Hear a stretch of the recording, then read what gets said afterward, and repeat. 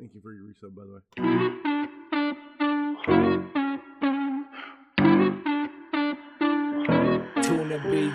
Welcome to the Drunk Tank. Take a shot of much thanks for you coming out tonight. Have a seat and come in, yeah. Now turn the lights down low. Drinks are in the back, we're about to start the show. Okay, landed and killed in the land of the free. Coming together to spread all the peace. There's more to the story than you'll ever see. Hear out both sides before you just agree. Some of it's funny and some of it's deep. Open your mind and I can guarantee that we will leave you on the edge of your seats. Now over the docks and the man Chris you see, okay.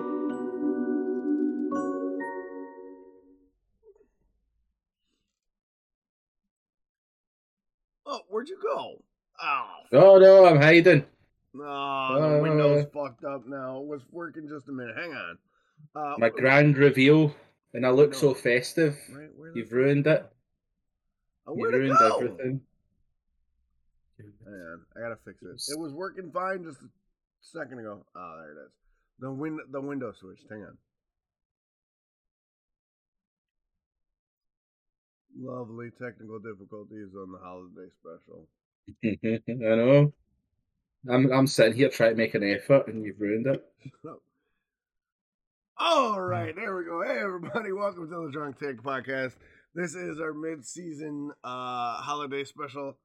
Now that we have the technical difficulties, my brain broke. I had something clever to say, but anyway, welcome to the holiday special, Chris. Welcome back. How are you? I'm doing good, as you can see. I'm in the festivity spirit. You are. You actually put in effort today, where I was like, I'll just throw on a black hoodie. It's a whole thing. It's really. I'm an entire Christmas tree. If I do that, see? I am a tree. You are fancy. You are Groot. You win the Groot but award. It's so fucking warm. I bet it's warm. So we're going to see how long of the episode that I can wear this before it gets too much, and then I switch. Like, I've got other jumpers, but like this one seemed the funniest. So that's an interesting. You made a comment about a jumper. Like, are ugly sweaters or ugly jumpers a thing over in Scotland? Like, do you you get all no, really. About them? Like, I get excited about them because I pick out the fucking greatest ones. Like, the ones that I have with me right now is I have my penguin with the googly eyes, which is one of the greatest ones. And then I have this is my favourite one. This is what I wear when I was working and I didn't want people to like me. Is my Star Wars one. Nice. This is my jolly face. And then I do have I've got fucking. I love Christmas. Like, I even have. I mean, these are for the private time when I wear my little. Ooh. Nice. And then I've got my Santa t-shirt and stuff. Yeah, that's for when I want to get really festive. That's where I want my jingles to ball. So, but I love Christmas, and I've decorated all my background and shit. I like to make it. I didn't decorate the bar. I thought about doing it, but I got lazy. I was so busy this week that I didn't have time. Yeah. Doing everything here on the property and all like the gift buying we had to do, and Brian Amanda's van went down, so we're back down to one car on the property. So a lot of us have had to like run everybody around, and then I had to go to Portland, and it's been a busy week. Look, I didn't even now discuss. Yeah, it's cool. Like, some of us just care a little bit more than others. You know what? Some of to us make don't, a try and attempt to make it festive in the podcast. Well, look at it this way: you can be my Who, and I'll be with my drunk star that Disney want to stay up. I need to actually get it sewed back in because it's slightly came off, and it's just. Do you want me to tell you the funniest thing about like the story of this hoodie is that I was out with my sister about like 3-4 years ago, right? And we saw them in a shop, and I made the joke of we should all get them and turn up to Christmas dinner. Like, because obviously my brother's at the house, my sister's at the house. I was like, we'll all turn up to my parents at Christmas, all wearing this hoodie. And we thought it was a great idea, so that's what happened. So 4 years ago, it started as a joke, and now every single year when we're coming up to Christmas at my parents', we all wear these hoodies. And the funniest thing is we only got them for us. Like, my brother's married, my sister gets married in May, so it's like, but we went, no, this is our thing. We're wearing them. Nice. So I started. So now I just wear it to work and all that as well. I just go all out because, I mean, who gives a fuck? Like, I'm having fun. Everybody else is having fun. Only the door-faced pricks that nobody cares about isn't having fun, but I don't care about them. I'm having fun. Right? No, I get it 100%. Like, I don't know.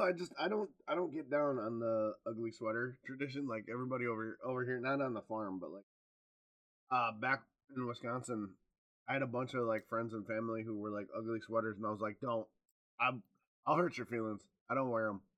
I don't like them. I don't wear them. I don't know why. I literally am the Grinch. Like, I love Christmas for my kids, but I hate Christmas for everybody else. Like, I am literally the human personification of the Grinch. Like, I'm like, go away. Don't bring fucking noisy shit around me. Open your gifts, shut the fuck up and go away for a while. Which is sad, because you could totally get away with dressing up as Santa.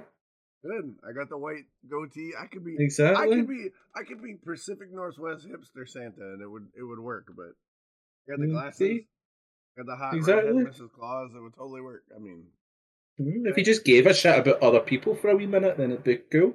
I have a reputation to uphold. I don't give a shit about other people. Goddammit. To be honest, I don't give a shit about other people. I like this. I think I look fucking amazing. Right, so, you do look amazing. Fuck you, stuff. Stay up. Oh my I need to sit with my head tilted back slightly so it doesn't keep on falling down. But then that just makes me look drunk. So I guess I just have to have a drunk start. Right? Yeah. But, oh my god, oh my god. So, you were off last week. No worries. I think we did a good job. Nikki and I held it down. I wanted to talk a little bit about what you thought. Did you get a copy of her book? Yeah, I read it. I've left a review. What did you think about it? Like, just off the top of your head, no spoilers. Because I want to get your take, and then we're gonna have her on a couple months from now, just to do another like spoiler cast and stuff, so that you can be part of it. But I want to get your thoughts on her book before we jump into Christmas stuff.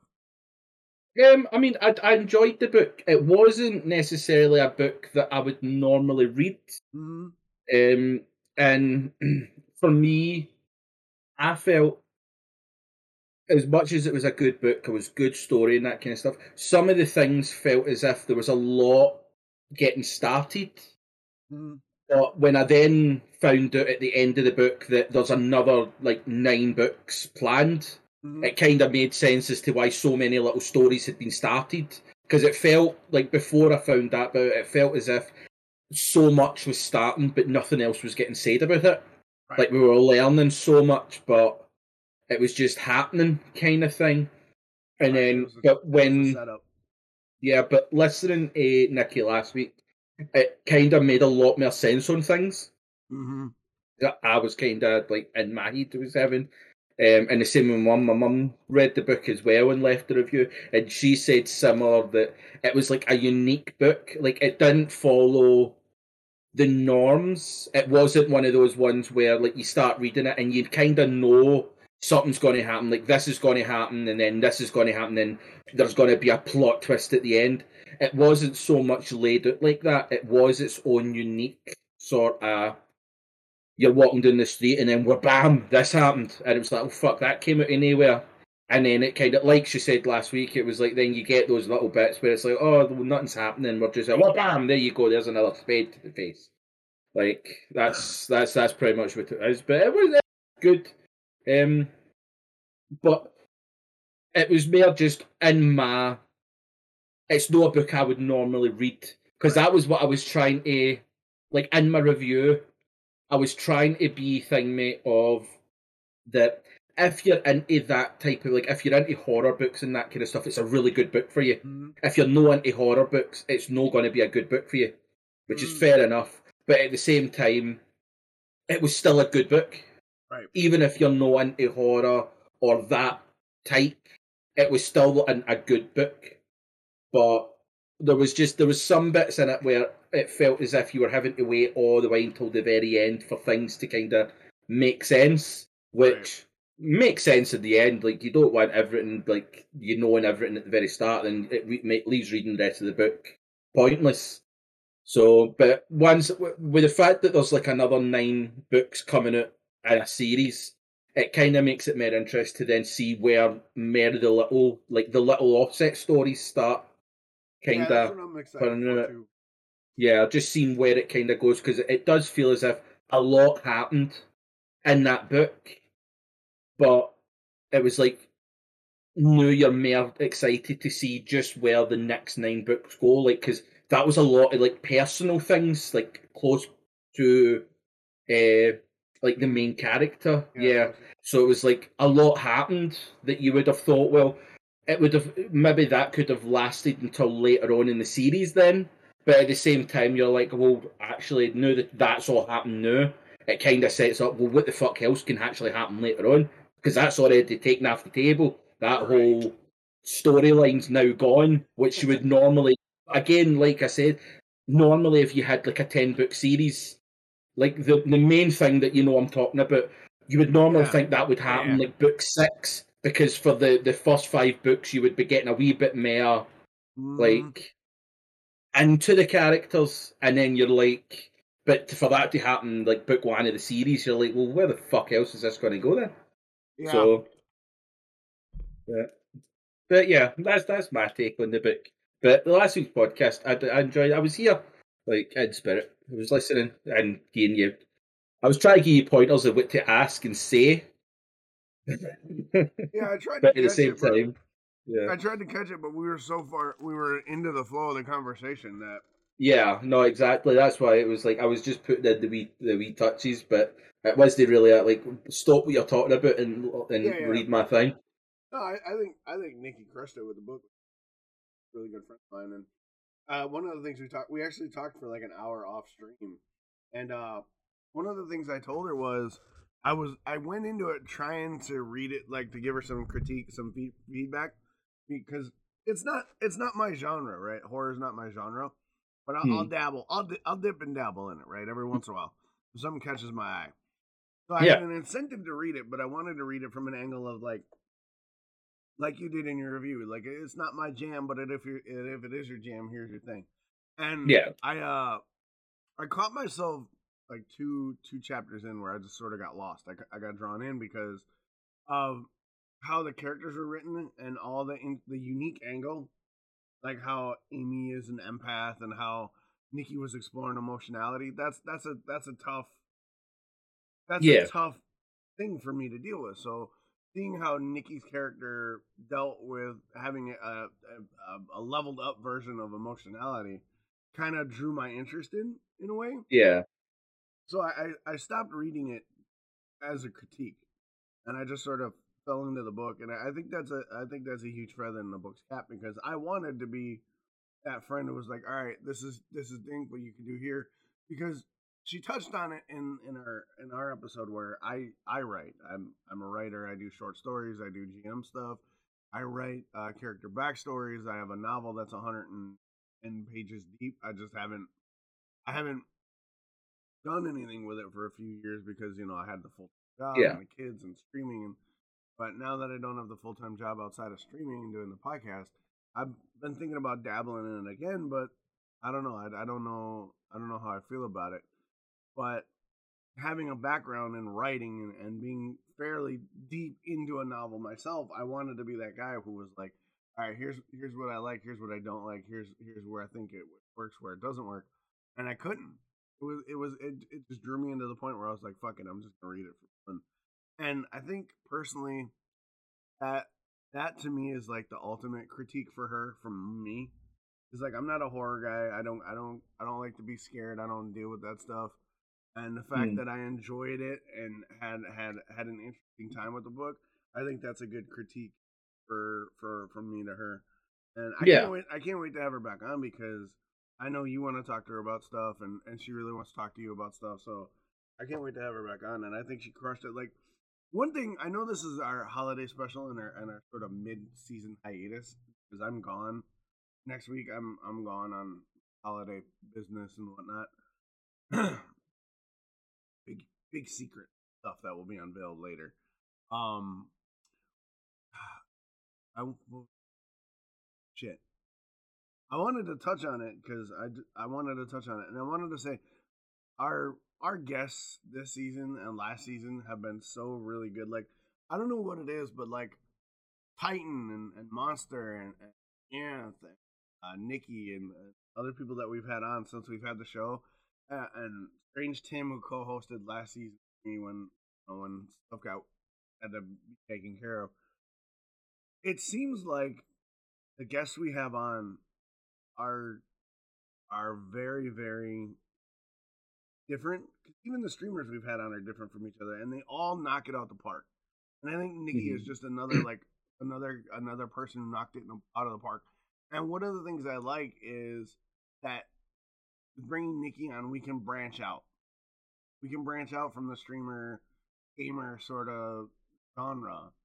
And now, and seeing how well that episode did, and the response to all the guest episodes in general, I'm really looking forward to in the new year, kind of really getting some diverse guests on. Like I've got a few people that touch base with me, like Park City, who's in the Discord, wants to come on and do some stuff. I want to get Amanda here on the farm on to talk about homesteading and content creation in that circle, because I don't know anything about that. I don't know anything. I don't know anything about that side of Instagram or homesteading in general. And I think she will be an interesting person to talk to. I want to get some other people that I know outside of sort of YouTube and Twitch to kind of bring them on to get their perspective on stuff. And I think all of our guests have really, the ones we brought on have had a good chemistry with us. Yeah. And have brought such a unique level of conversation that I'm super excited to continue to find and bring them on and expose the Drunk Tank audience to those guests.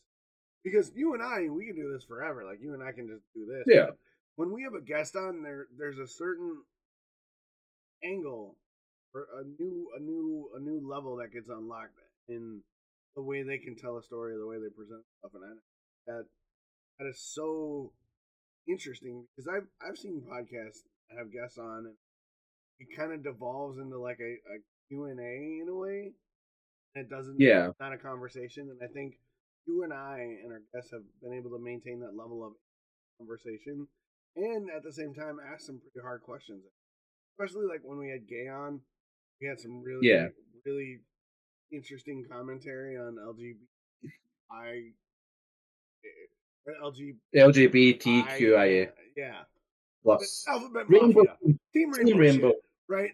We had some really cool Team Rainbow conversations, and then like when we had Nikki on last week, talked about self-publishing and how it is to chase a passion project for 7 years, like, and turn it into reality. So I'm so excited in the new year about getting more guests.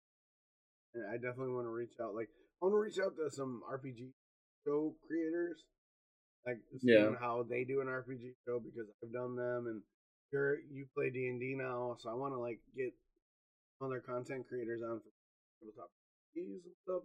But I don't know. What are your thoughts? It's one of the ones is I do want to be able to, like, the reason why like I timed with like the Drunk Tank name was that I didn't want to go down a route where we were kind of bottlenecking ourselves into the kind of game and streaming thing. The Drunk Tank is supposed to be that diverse. Everybody can turn up in the Drunk Tank. Right, like, exactly. Like it doesn't matter who you are, but anybody can turn up. You have a wee tipple, you turn up, you get flung into the Drunk Tank. There you go.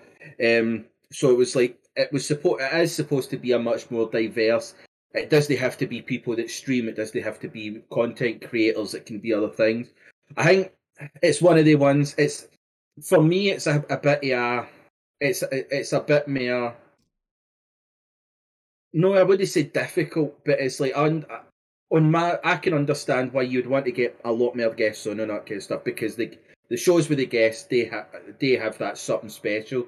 But at the same time, I have this feeling of I don't want to get too much than what we are, because would that take away the sort of special? Like, I know so far this season we have done more than what we usually do. Normally it was like once a month, and for a couple of weeks there it was like one every 2 weeks kind of thing. Yeah. So it's like I don't want to really go down that, because I feel as if then it takes this from being a podcast to a talk show where we just have different ones, and then it's like, on another sense, it's like I don't want to be able to just have anybody on. Like I don't want to have just like I don't mean it as a kind of thing, my way, but it's like I don't want it to be just a case of we bring on friends to talk. Right. Like a day, like the likes of like Amanda, like what she does as a background and all that kind of stuff, with like the homestead and all that kind of stuff. It will open up another avenue to kind of learn more about another thing, which, let's be honest, has been gone since like the Wild West times, when people were paid or given land to go out and find it. So it would be nice to be able to get out there. Same with like Park City, be able to learn more about the kind of technological side of things, and that would be good. But it's like I also want to be able to bring on people that we necessarily don't know, but would be able to give us an actual conversation. So it's like I don't want everybody to think that if you're friends with us, you'll get on the podcast. Right. No, because it's like I don't mean it as in like we don't want you there. It's more just like it shouldn't be that you have to be a friend to be able to go on. I want to meet more people that can give us a conversation or a debate that kind of sparks something in us.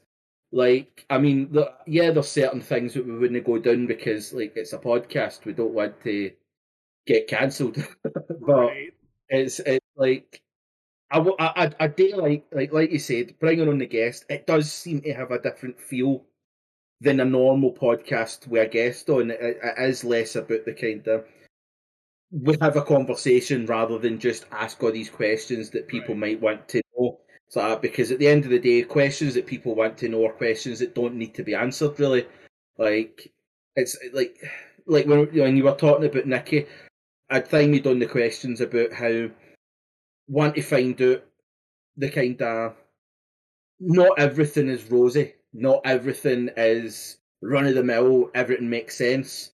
Mm-hmm. Like if there's people out there that want to get into writing and self-publishing, let's also find out things that you wouldn't know until you're actually in the middle of it and you go, oh fuck. Because let's be honest, if you knew beforehand the shitty things that would happen, you would maybe be in a better standing to be able to deal with them, or understand that maybe that's not what you want to go down. Like content creation isn't all fucking fantastic. Content creation gets down to the point where you're sitting there going, nobody wants to come and watch me. Why the fuck am I doing this? Which it takes a toll on mental health. Mm-hmm. And I think that's the same that can be said with a lot of things. Like a lot of our guests coming on is it's aspects of life that people would like to be involved in. But let's find out the entire story.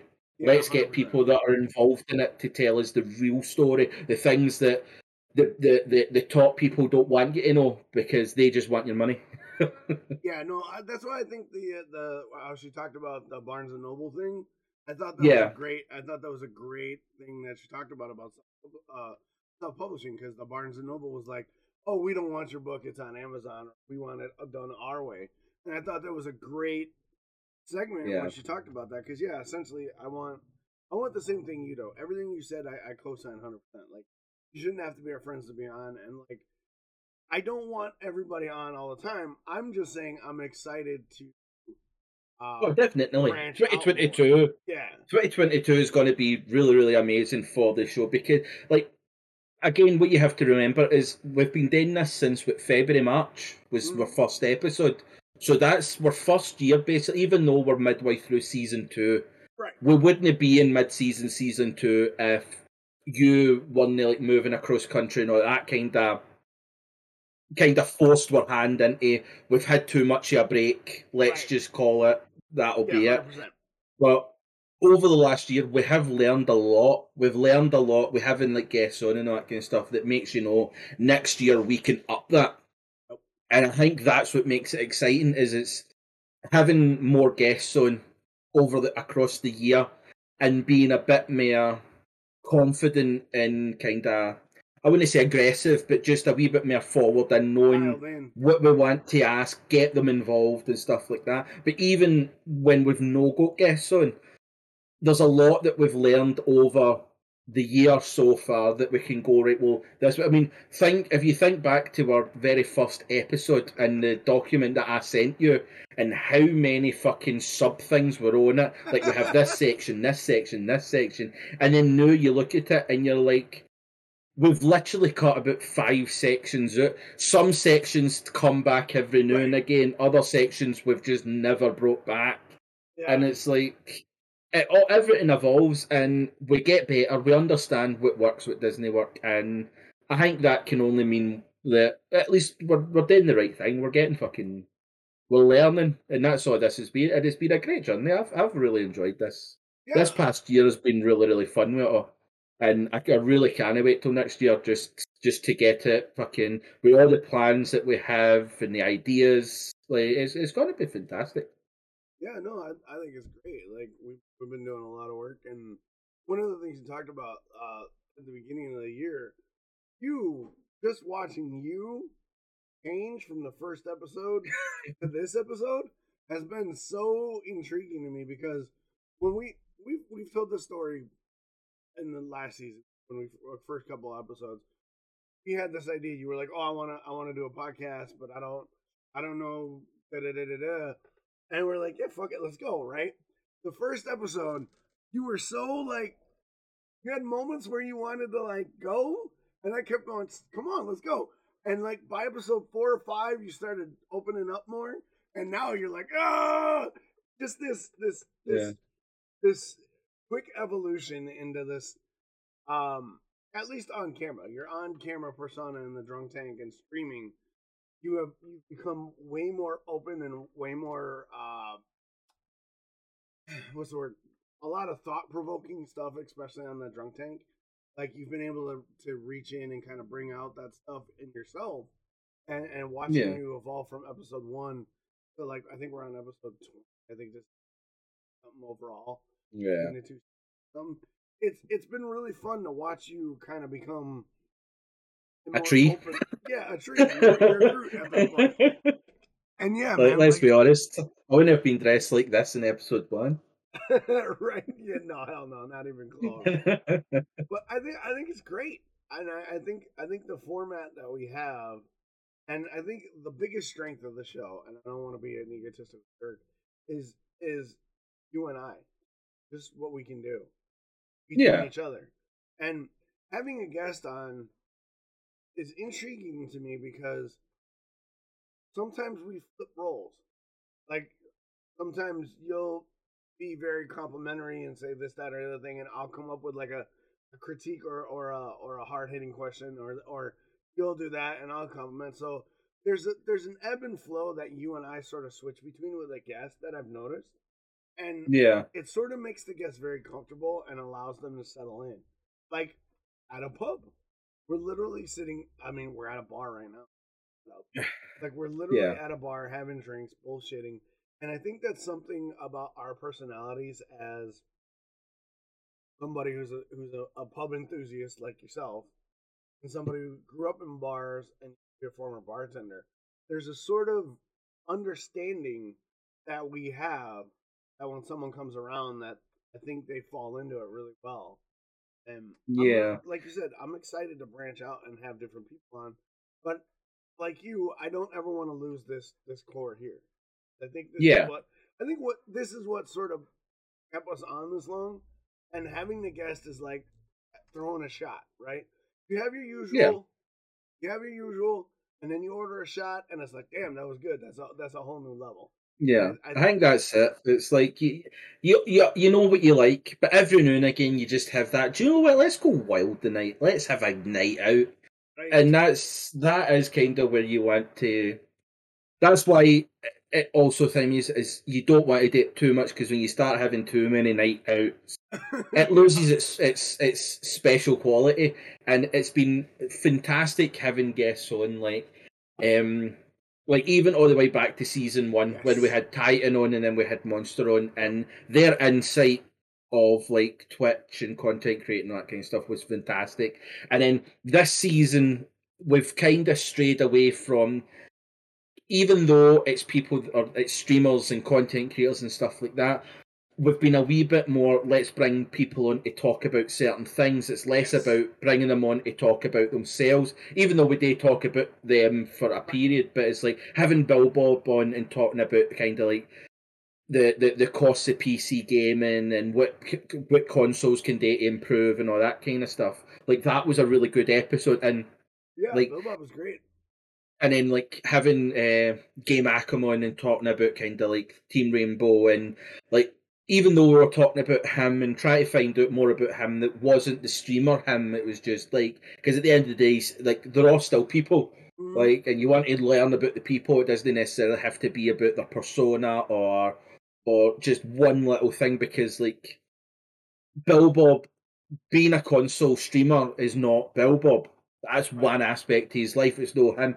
Game Acom, being gay is not everything about him. There's so much more to him that you want to learn. Same with Nikki. So that's why, like when I was saying, one of the thing was not just to ask her everything about the book and writing and that kind of stuff. Let's learn about Nikki, because like there's more to Nikki than just being an author or a publisher or anything like that.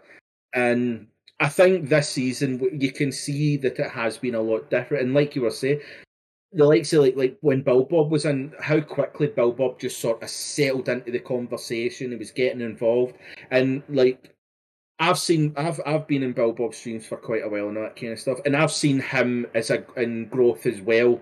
And that at the very start, when we first started, like I first started watching, when Monster took us into his chat, he was very much.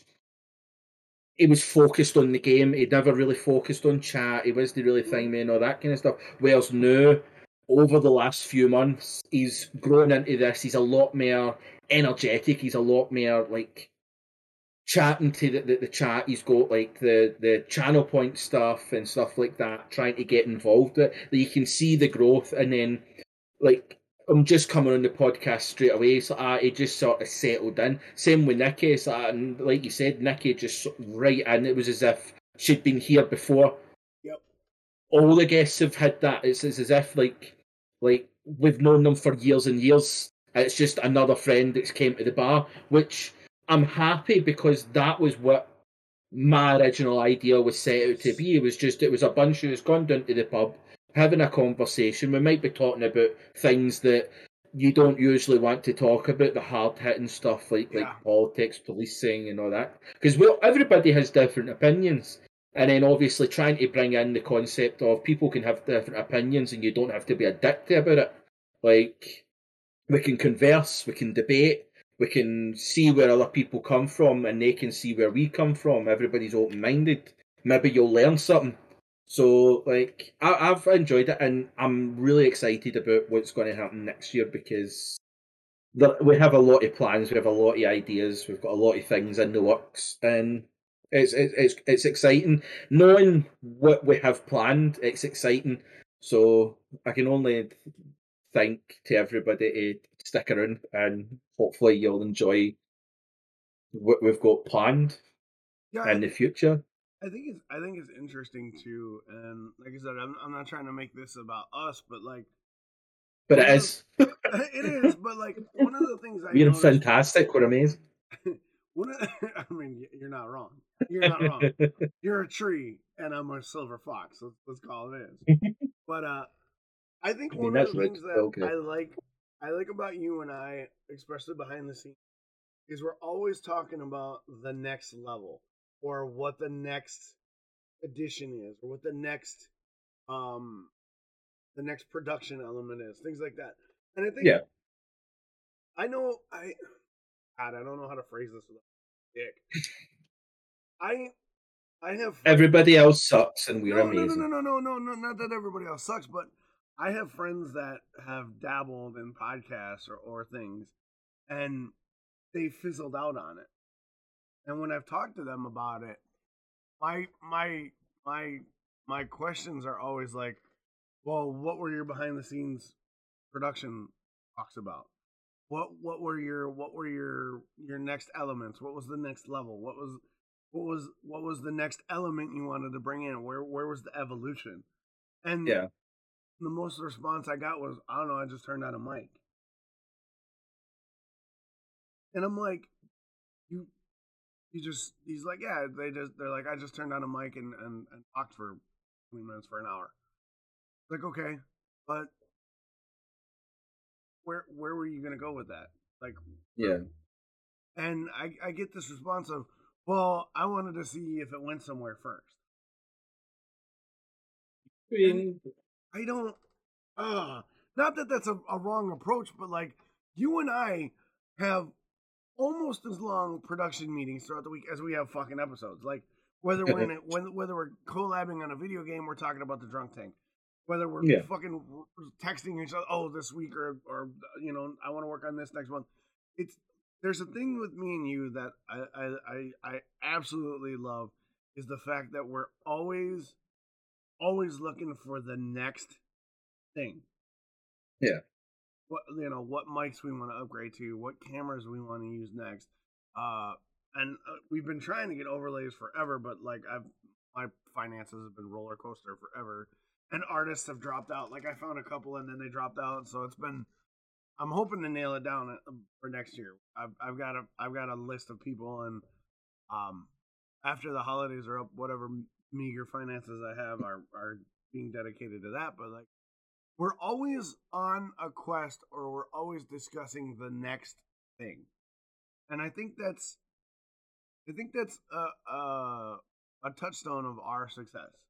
You know, is we're always looking to push forward. Like, look at major like movers and shakers. Look at The Rock, for instance. Like, he's not just happy being a movie star. He owns the XFL. He started a saved a tequila distillery and made it his own.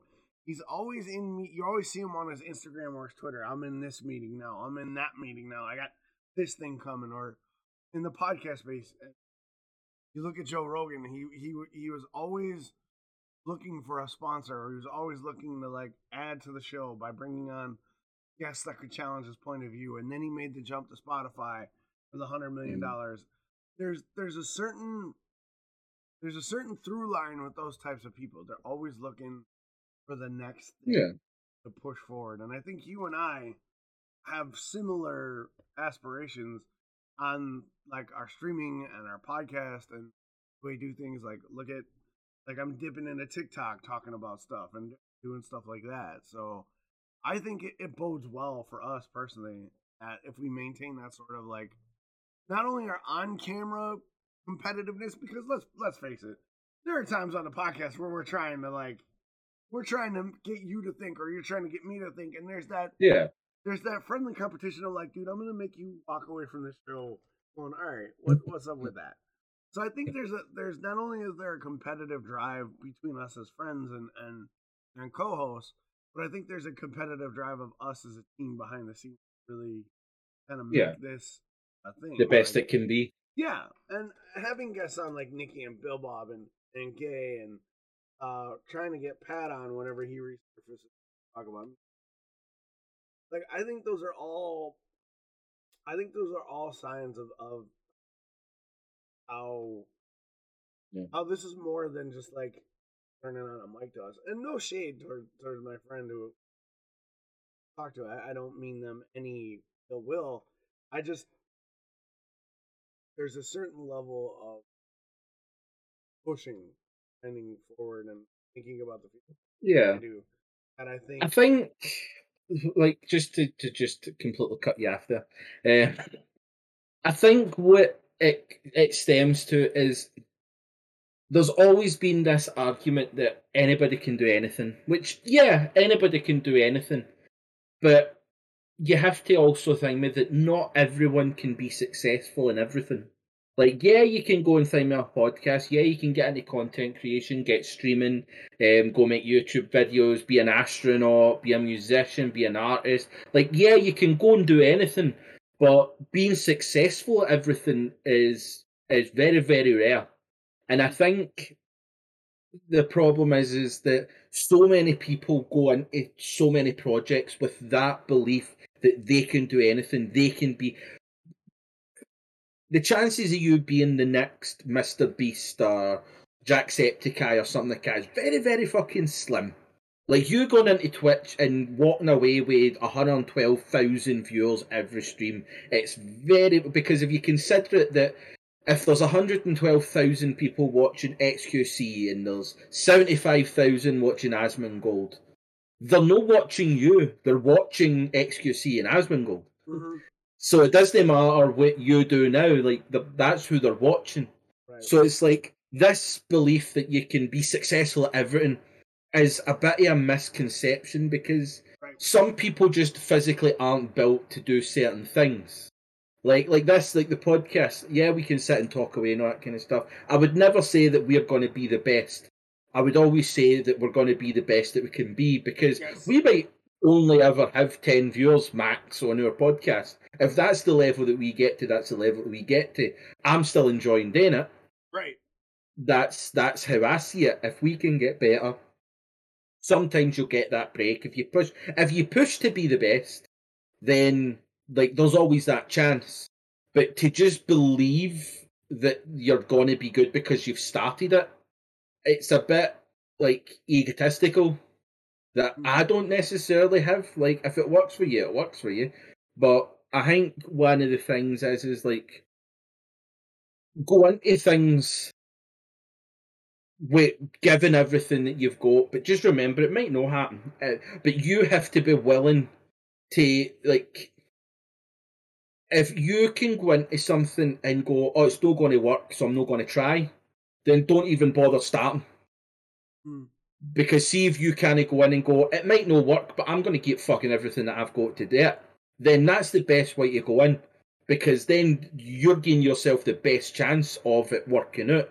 But if you go in just thinking that, oh, there's no chance, then what, or that you're not going to put in 100% because it might not work, then you're in the wrong thing. Like, go and find a passion or something that makes you go, I'm going to give absolutely fucking everything that I've got to do that, even if it doesn't work out.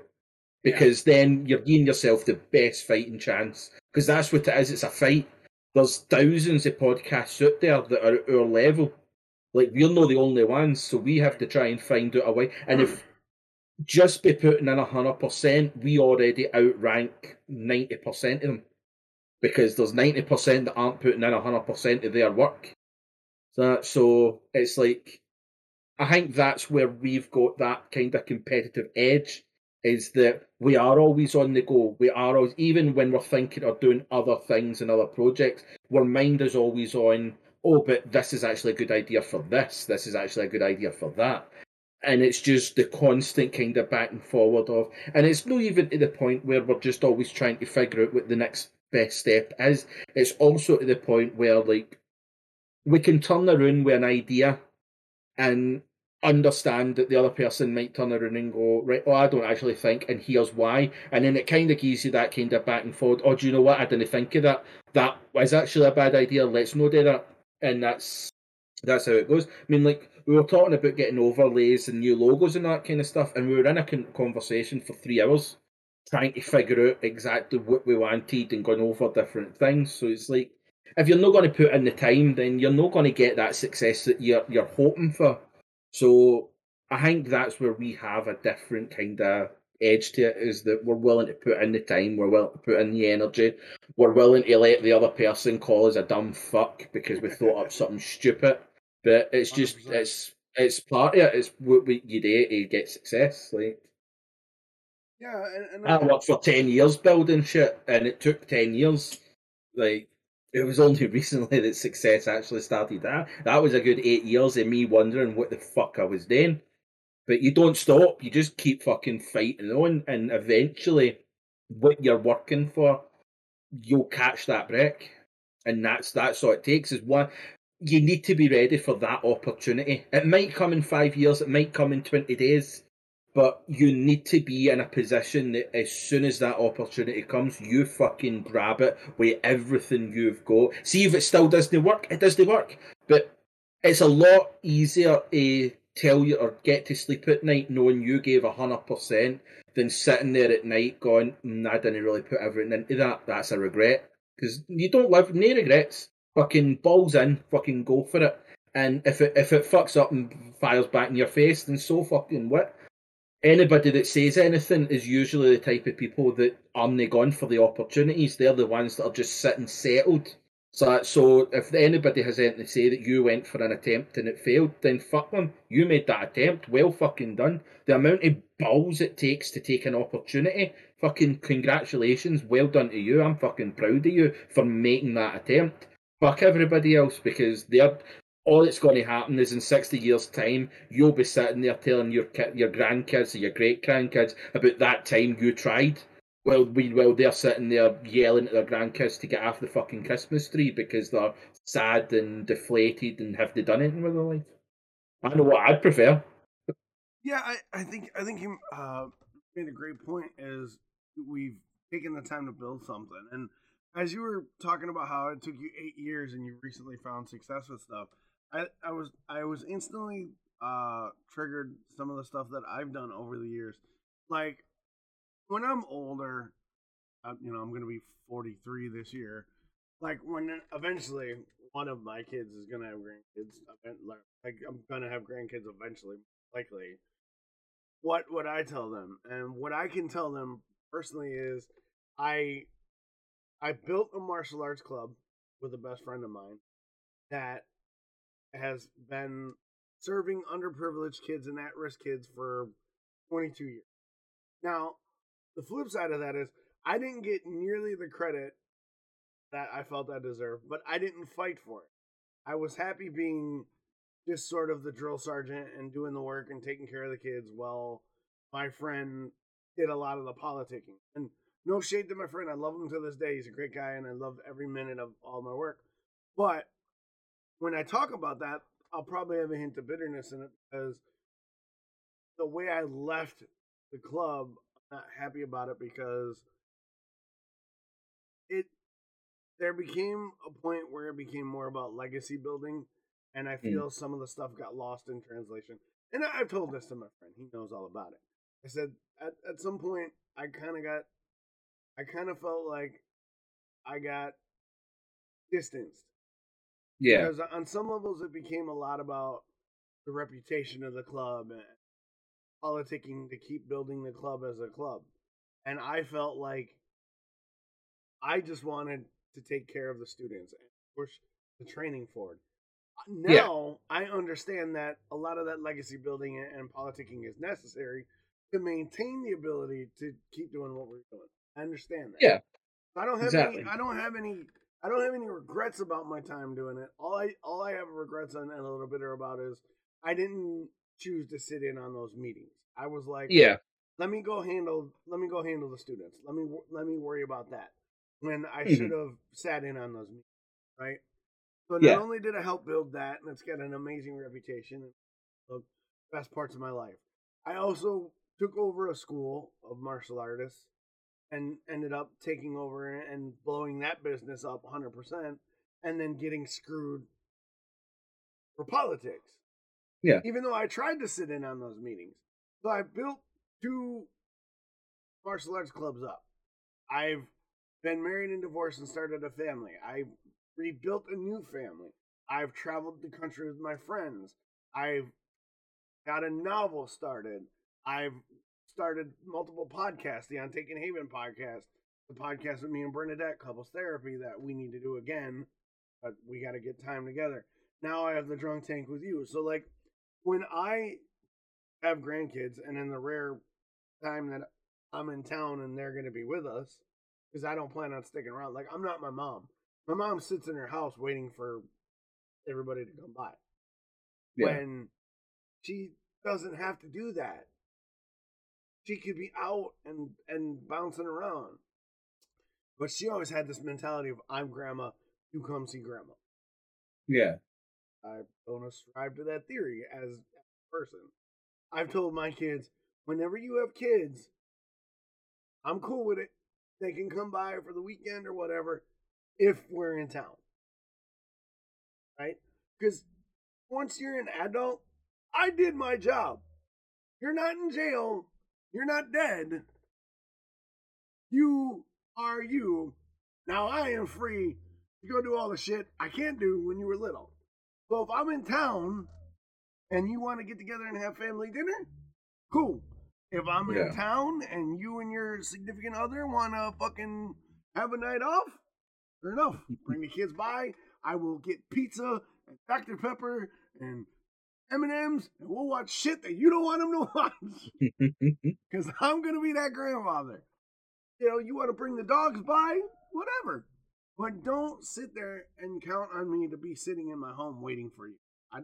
I'm not a wait around guy. I'm not a wait and see. I'm not a come see me guy. I'm going to go out and about. And when I do have those moments with those kids and they're sitting on the floor and they're going to go, whatever they call me, I don't know what it is. Hey, Grandpa or Rick or whatever. I'm going to be able to tell them, this is what I did. This is what I did. This is what your parents did. Because for me, I do everything that I do to show them that there's whatever it is. I'm successful right now. Like I don't have a regular job, right? But I have amazing friends. I have a dope ass trailer. I live on a farm with some of my best friends. I do a podcast. I play video games on the internet for a job. I talk to interesting people every month. Like I may not be making it rain in the club, but like my life has been a success story from beating the odds to be alive to starting businesses and watching businesses go and starting another business or going on this adventure. Like I've traveled the country with my friend in high school. Like after we got out of high school, before I like got married and had kids, like I traveled to Texas and Oklahoma. I've been to Minnesota. I've been to California. I've been to Tennessee yet. Like this is stuff I can tell them. Yeah. I'm not going to be, and no shade to my mother. My mother's big caveat to glory was I was the best bartender in Wisconsin for 26 years. What'd you do? You didn't go nowhere. Like nothing was stopping you. Like we went to Michigan a couple times, but you could have. Like, I love my mom. Don't get me wrong. We have a complicated relationship. You sit at home and do like you expect people to come by. I'm not that guy. I'm like a shark. I gotta be moving. I gotta keep moving, and I think that's you and I. We do that. We keep moving. We keep pushing. We keep looking for the next thing, and I think that's gonna be amazing. And like you said, just because you think you're gonna be successful in something doesn't mean. And I think you and I have that mentality constantly of we want to be. So let's something. Let's add something. Let's throw another spice in them. I think that's amazing. By the way, we're completely off format. Talking about how the show started, we had this rigid format of how we needed to do shit. Now it's like, fuck it, whatever. What are you drinking today, buddy? I am drinking a cider. I don't know where I put my can, but it's a lovely fruity cider because I thought, you know what, I'm going to be festive as fuck. I was a tree. I had tinsel in my head. It is called Hawks Ridge Dark Fruit Cider. Nice. I like that. That was the. It is nice, and it's 100% recyclable. But it's a generic kind of fruity cider. There's nothing actually special about it. But I was in a mood where I wanted just something nice. Beer seems so serious, and I thought, you know what? I want to have something fruity. I want to have something just have fucking fun. And I went with this. I've also got my ginger wine that I'm going to be breaking into. I went and got a brand new bottle of that and everything. I'm having a great time today.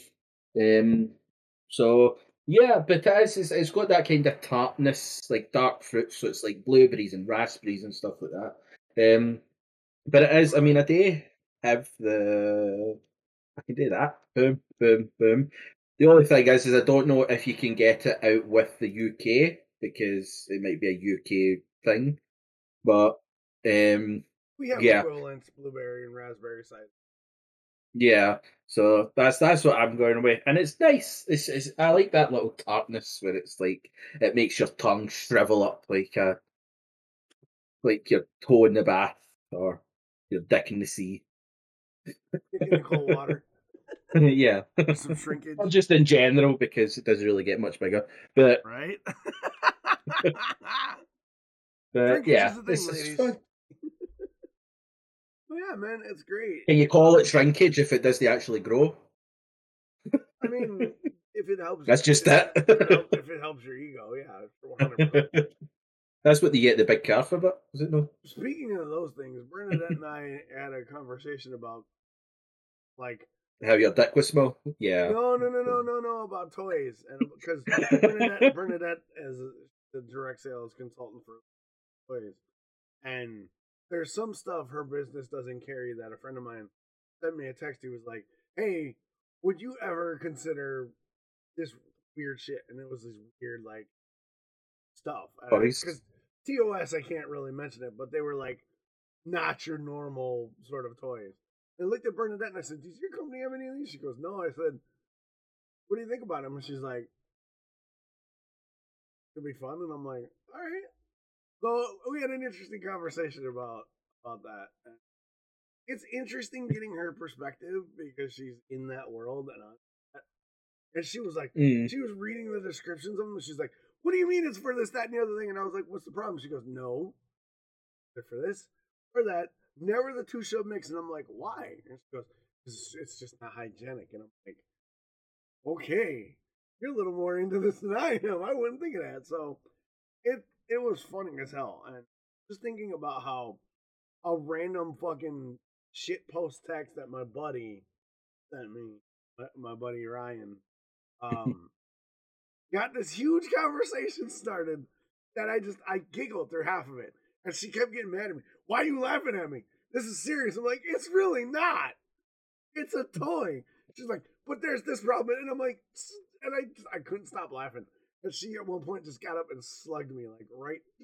Bam. She's like, "You're an asshole." I'm like, "Why?" Because I'm trying to educate you. I'm like, "It's a shit post text meant to make me go, ugh," and you're like breaking it down on a scientific level. It was hilarious. I loved it. Crying, laughing. Well, she's getting so angry. So good. It's so good. But yeah, speaking of our hiatus, next weekend Bernadette and I are going to the big city. We haven't had like a couples day night Yeah. in like 7-8 years. Like because we've got the kids, and in Wisconsin we didn't have anybody that wanted to come over and sit with them because they have some special needs, and sometimes they were younger and it was a challenge. But Yeah. now they're both old enough where Amanda and Troy are like, we'll just kick them out to the trailer if they act up. And they now are old enough where they can entertain themselves and behave for the most. Yeah. Well, that's nice. Bernadette and I were just gonna take the day and go big stuff in the big city. And Amanda was like, "Well, why aren't you staying overnight?" Kids? She's like, "Book a hotel. You have the extra money." Because we got a decent amount of money from car accident. We're able to take care of some bills, and we had some money floating around, and I was like, we could be responsible. I was like, when's the last time you did?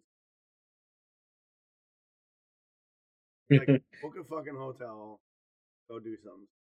I'm really looking forward to next weekend because it's our first real like couples weekend in like 7 years. I'm like super excited about that. And then we got like shenanigans planned. Like I've got a bunch of stuff. Like I've got belated birthday presents and anniversary presents for her that I'm gonna give her. And I know she's got some sort of scheme. So I'm really excited. I'm really excited to go up there, and we're going up to Powell's City of Books. It's a huge thing in Portland. It's this massive like 5-story bookstore. It's huge, enormous. And Bernadette loves books and she loves bookstores, so just hanging out in the bookstore and then going to like the hotel, and we paid for the hotel package where we basically get food on the hotel. That's too bad. Like we don't have to buy food, and they've got like a really good restaurant, and they've got this. Yeah, so just it's like an all-inclusive sort of weekend deal where they got like They don't have a swimming pool, but they have what they call a soaking pool. So it's like this big, long, extravagantly built hot tub, essentially. And I'm like, What? yes! Can't wait. Can't wait. Can't wait. It's going to be so much fun. I'm so excited. I can't wait to see her reaction to all the gifts and whatnot and all the shenanigans. Because we're gonna go to the bookstore, and then there's an ice cream shop in city that I cannot stop hearing all the rage about it. It's called Salt and Straw. It's supposedly like the greatest ice cream shop ever, and I want to put that to the test. I like some ice cream. I don't like a lot of junk food. Like I like chocolate covered raisins, and I like M&Ms, but I don't partake a lot. But your boy likes some ice cream. I do likes me a shake or a waffle cone every once in a while. I'm like super excited to go check that out. And it's gonna be a great time. I like Troy and Amanda are great. They're get the kids overnight, feed them, duct tape them to the ceiling, stay in line. Yeah, it'll be exciting. That's it. But that's our Christmas. That's our Christmas gift. So let's talk about Christmas. It is the holiday special. Well, what are you drinking? We haven't even done that yet. Well, unfortunately, I didn't get a chance to run out to the store, and I've been running on fun. So I got the old Grade A Earth sauce today. All natural water, because I'm nursing. Didn't you get a Christmas jumper? Didn't you make things Christmassy? And now you're sitting drinking fucking water. I'm grinching it. Fucking shocking. Well, I'm sorry, chat, but some of us try. Some of us try and make an effort. Fuck you, asshole. Others don't. Others just kind of skim by and hope for the best. What? Don't start with me. It's been a long week. I had to go to the doctor's office. I had a bunch of this. Shut up. I know. All the things that you couldn't stop for 5 minutes to get a drink. I know. I'm the worst. Such a terrible life you live. No, I'm the worst. But I don't want to spend $30 on a 6-pack. I'll make it. I'll make sure I have something for the next show.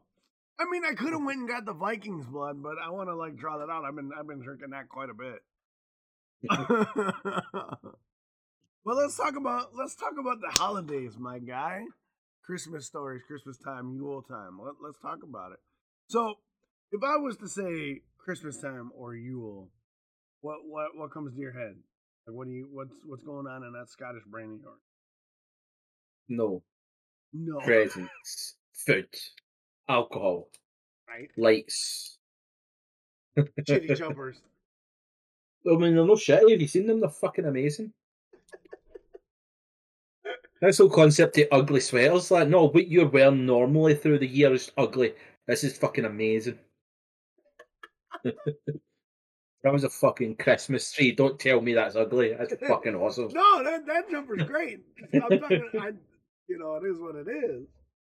But Christmas, man, it's an interesting time, right? You think about the origins of Christmas, because it's a holiday about being together. Correct? In your estimation, it was the birth of the baby Jesus. He wasn't born in December. We all know that. I know he was born like fucking June or some shit, but right. Still, it's still what happens. It was the birth of the baby Jesus and Santa Claus, and we celebrate the birth of Santa Claus's birthday every single year by making them fucking work. That is how you do it. We all have to work our birthdays. He can fucking work his. Yeah, but he works overtime, man. It's like, god damn. No, he has to work night shift. That's the worst, man. Imagine getting made to work night shift on your birthday. Oh, I've done it. And he's got he's a fat, judgmental bastard. Man. That's what he gets. It's a trade-off. You're a cunt. You judge children. Wow, wait, you fucking mental. And then, so you get made to work night shift. Yes, we're talking shit on the night shift. Yeah.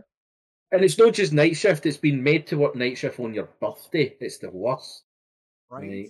Let's be real. He's got it even worse than Amazon drivers, because that motherfucker's got to do the whole globe in one night. I know, like that's some fucking. I mean, at least it does. They have to get everybody's signature. Right. At least it does. They have to sit there and wait for these fuckers to answer their door, or sit there try and figure out where their address is because they've only put fucking house numbers where you can see them. No, he just breaks into your house and puts it under your tree. I know that would be such an easier fucking life if Amazon drivers could do that. If you could just kick your door in, put your shit down, eat some of your cookies and drink your milk and fuck off. Yeah, it'd be so much easier. We'd have such a lovely time. You get your shit, we don't hate you. Like it's a win-win. And he gets fucking cookies and milk. What the fuck? That's a racket right there. We have uncovered a racket, Chris. I'm telling you. That's the best way to time it. I mean, you'd need a lot of fucking drivers, I'll tell you that much. Right. But that's the thing, like that's the other thing that's annoying is everybody wakes up Christmas Day, look what Santa brought you. Not fucking Wednesday, it was me lumping that fucking bike for the van to your fucking door, trying to hide it for your wains because you decided to let them answer the fucking door. Fuck Santa. He done fuck all for this. Oh, it's too good. It's too good. And it's always the worst. Why do Waynes have to have the heaviest fucking things? Joe, I want everybody get marshmallows and fucking pillows. Get your Waynes that. Give the Amazon drivers a bit of a fucking chance. We're having to climb up 40 flights of stairs because your lift is broken and we're having to carry up a fucking toy kitchen that you're going to have to build and then say how fucking difficult it was. So that's what you have today. We have to carry 74 of them for the next week. Everybody's like, oh, so why don't you smile? Because I'm working. That's why I'm not fucking smiling then. Fuck you off. Just because you're getting to drink your fucking Bucks Fizz every fucking morning while you're wrapping presents. I have to work. Because you can't go out. That's always the worst thing. It's like you go into shops or you're working in shops and people will turn around and go, oh, it must be a nightmare working at this time on Christmas Eve. It's like, because of you. You're the reason I'm working Christmas Eve. Fuck off and I can go home and all. It was always the worst thing that always stymied. It's like, I was like, oh, it's like your families must be really upset with, you working away. So I there, and if you'd fucked off and got your Christmas presents a week ago, I wouldn't be here. I would be with my family, being happy and merry. You're the reason why we work. Fuck off. Fuck you, Helen. It's so true. Christmas is a great fucking time of the year. I love Christmas. I can tell. You're all about it. No, and seriousness, like once you switch off for work, like this Christmas, this is what I've been actually sitting talking about with like my family and that. This is going to be the first Christmas in 10 years that I'm not working till 11 p.m. on Christmas Eve.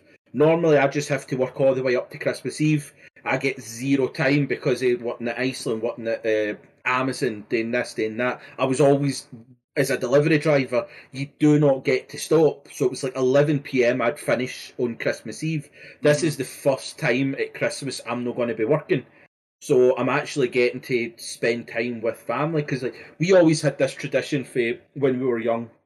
Was my mum and dad, we would drive out to the main it's called George Square, it's the main city centre of Glasgow, and they had all the Christmas lights and that kind of stuff, so we would all go out in the car, we'd drive around, see all the Christmas lights, all lovely, and then we'd go to KFC and buy a big bucket of chicken, we'd come home, eat our dinner, and watch a Christmas movie, get all into the festive spirit, into your bed for Christmas the next day. And like, even to now, that's still my tradition. I still want my KFC on Christmas Eve, but it got to the point where like KFC shut at 5, I didn't stop working until like 10, so it got to the point where my dad would drive away down to KFC at the back of 4, get a bucket, and it just have to be sitting there, and then when I came back in, I'd put it in the oven, heat it up, and have my dinner at the back of 10, but when I'd finished work, I would still drive through the city centre on my way home from work to go round the lights. Like it's only me that does the tradition now. Everybody else goes and does their own thing. But that's always been my tradition is on Christmas Eve. But on Christmas Eve, I always I'd make like goodies for like my family and friends and stuff. Like, it'd be like wee mincemeat parcels or cookies or cakes or anything like that for Christmas. And then I would go around Christmas Eve to like my friends' house, drop off all the presents and the wee treats for Christmas Eve. And that would be my Christmas Eve. But when I started having to work later and later and later, it kind of just took everything away. And that's where I became a wee bit more bitter about Christmas, because everybody else is having a great time and I'm fucking working. But this year I've got a lot more of a plan where it's like Christmas Eve, so the 23rd, I'm going to start baking the cookies and stuff like that for Christmas Eve. I'm going to start getting some things for Christmas dinner ready. And then Christmas Eve, I'm going to get more stuff for the dinner. Because normally what would happen is I'd come in at 11 o'clock, then drop off everybody's Christmas presents, because I would get an Amazon delivery at midnight on Christmas Eve, because it was the only time I could get fucking presents. Everybody would always get alcohol. And then I would go and deliver all their presents, and then I would come in, go to my bed, get up, and start making dinner. And it was like on the go constantly. Whereas this year I'm going to try and be a wee bit more... I'll get some stuff sorted that only has to get dumped into the oven. I can do this, I can do that, and just make it a wee bit less stressful. Because it's just me and my parents this year. My sister might come up. We still don't know about that, but it's like it's just going to be the 3 years. So it's like I want to make it a wee bit less. Have dinner when we want to have dinner rather than a set time. And then usually like my brother and that comes up later in the evening, because they'll go to like my sister-in-law's parents and stuff. So it's like that's always been our kind of Christmas process, is we would have for dinner. Sometimes my sister would come up, sometimes normally it's like 1 year it's just us, the next year my sister and that comes up, and the next year it's just us, and we trade off like that. And then in the evening everybody comes up to us, we put up cheese boards, we have chocolate, we play family board games and stuff like that. I have a right good fucking time. Like the amount of hilarious stories that we've got, and it's inside stories, it's like things that are hilarious that to anybody else it sounds absolutely fucking stupid. Like 1 year we were playing this game, right? And it's called Logo. Okay. Basically, you get asked questions about logos of franchises or brands or anything like that, right? And it was my brother asked my sister-in-law one of the questions, and it was, what hygiene product is named after body parts? And my sister-in-law straight away went Pantene, and my brother gave it the whole point to your fucking Pantene. It was Head and Shoulders. That was the answer, but it was just in that moment, and it's like to everybody else it's just like what, but to us it was fucking such a hilarious little moment. Like my nana, like before she passed, when she came up and we'd play, she would ask the question but then read the answer as well, because it was on the one card. So she would ask things like, what chocolate brand had smaller biscuits and then became the bigger biscuits known as Chunkies? Kit Kat. And I wonder what the answer to that one is, Nana. So you gotta like scramble around and be like, Exactly. So it's like there's all the little bits which has happened kind of Christmas that to everybody else it's just a stupid story. But us, it was some of the funniest and best moments of your lives kind of thing. Because like there's loads of other times where we've had wee moments like that. Like I can always remember a way back in like this is like the late 90s when the N64 was a fucking thing, and I can always remember I used to always play 007 GoldenEye on the N64. That was pretty much one of my first fucking games that got me into gaming. And my granda always wanted to be a part of what we were doing. Even though he knew nothing of it, he always wanted to be a part of it to kind of show, like just to be there and kind of like time it. So I can always remember me trying to show him how to play GoldenEye. And my mum always remembers it of my granda just sitting shouting and yelling because I would keep on running in and shooting him while he was running into a wall because he didn't know how to fucking turn and all that kind of stuff. So it was like I was showing him how to play it, but I wasn't really showing him. I was just making it easy for me to be able to kill him and all that. So it was like, but without fail, every time he was up, he would play it, that GoldenEye with me, and we would just have some of the fucking hilarious times, and there'd be other games that we would play. We used to have this game, it was like, see, you used to get like the Subbuteo sets, and like the wee actual, like, the games that you played. Well, it was like an air hockey table that we got. Okay. But it was filled with water, and if you scored a goal, it sprayed the other person with water.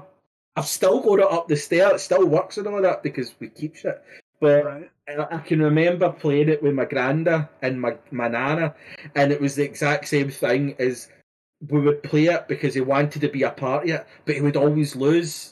So we would keep on scoring, and by the end up, he was completely drenched as if he'd been in the shower because he had like 3 litres of water poured down the tap on for this game.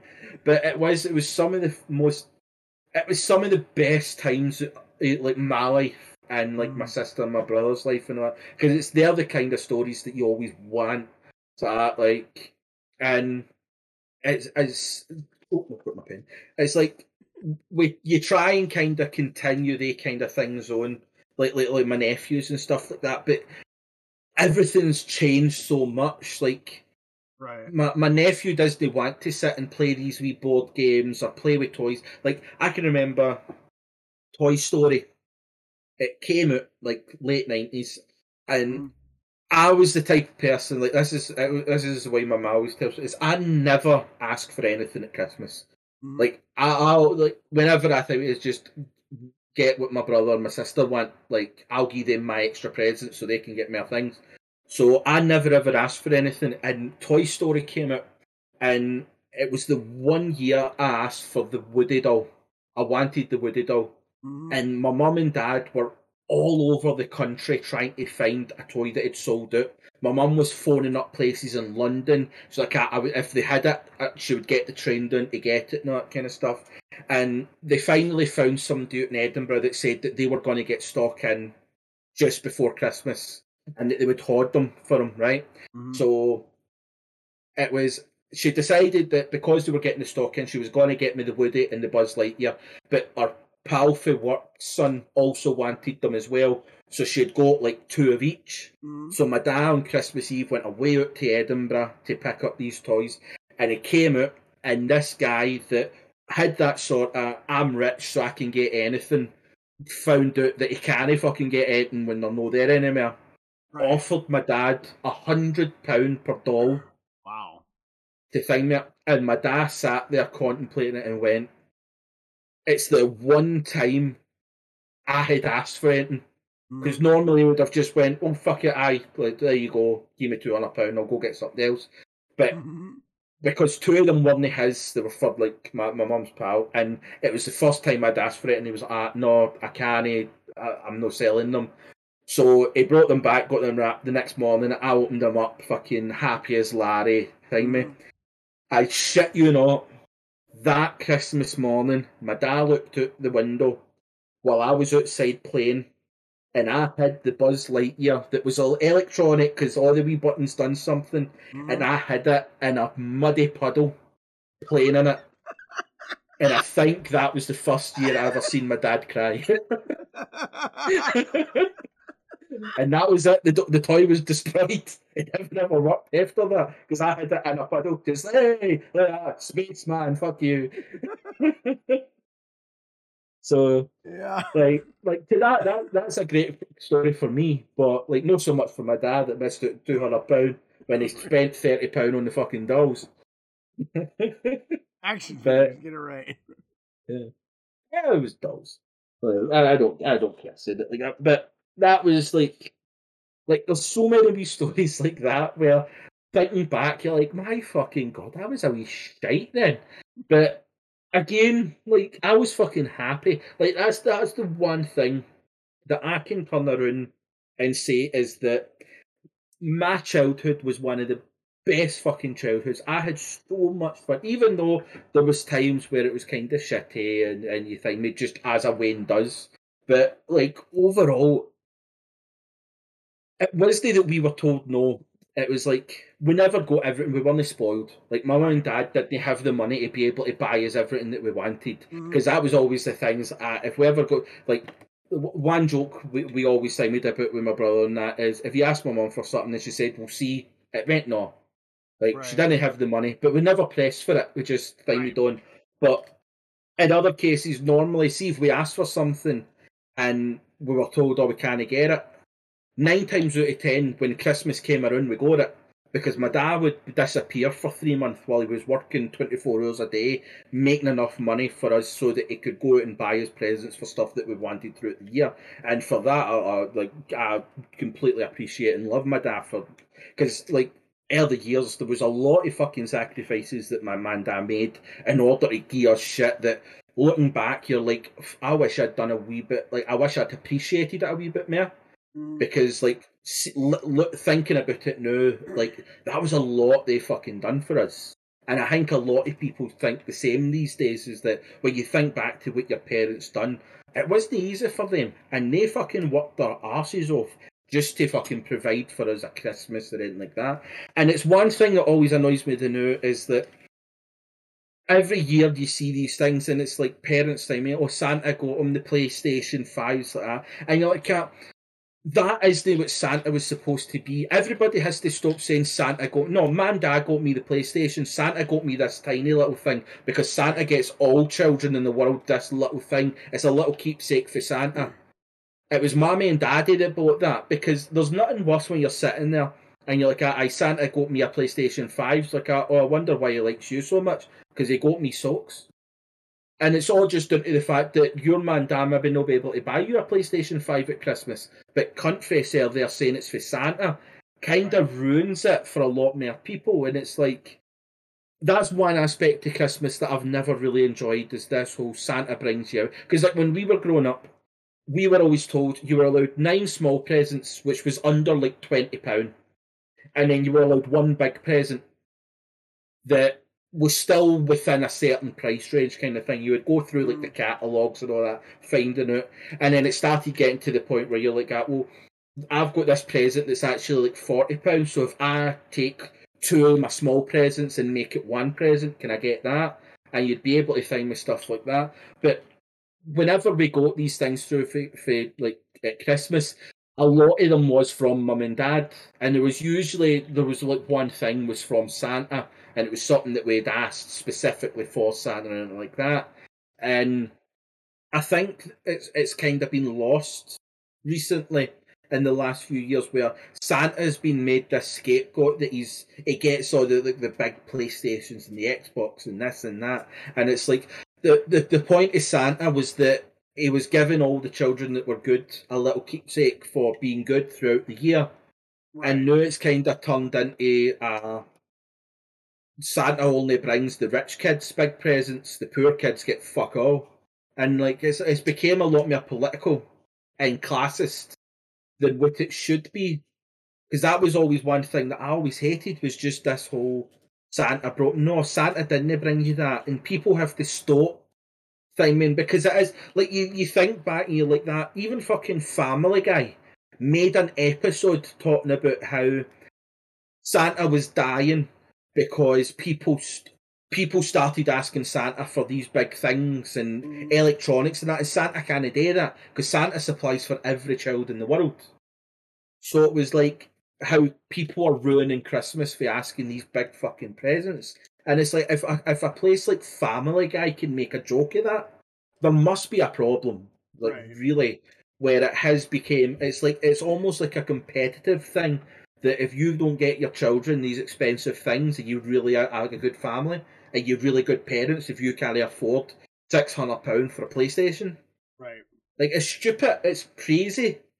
That this is what it's came, because that's not what Christmas is about. For me, Christmas is about going running Christmas Eve and giving homemade cookies to people that I love, because it's a little bit of me giving time to fucking make them something. That's what Christmas is to me, is spending time with family, making food, enjoying yourself, making stories and memories.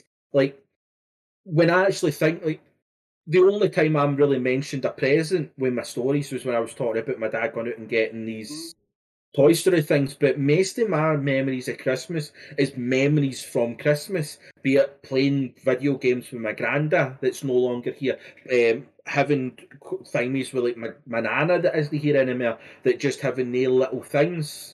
Like Right. that's to me what Christmas is just having fun and enjoyment. It's not about spending, it's not about putting yourself in debt so that Sandra down the road doesn't judge you.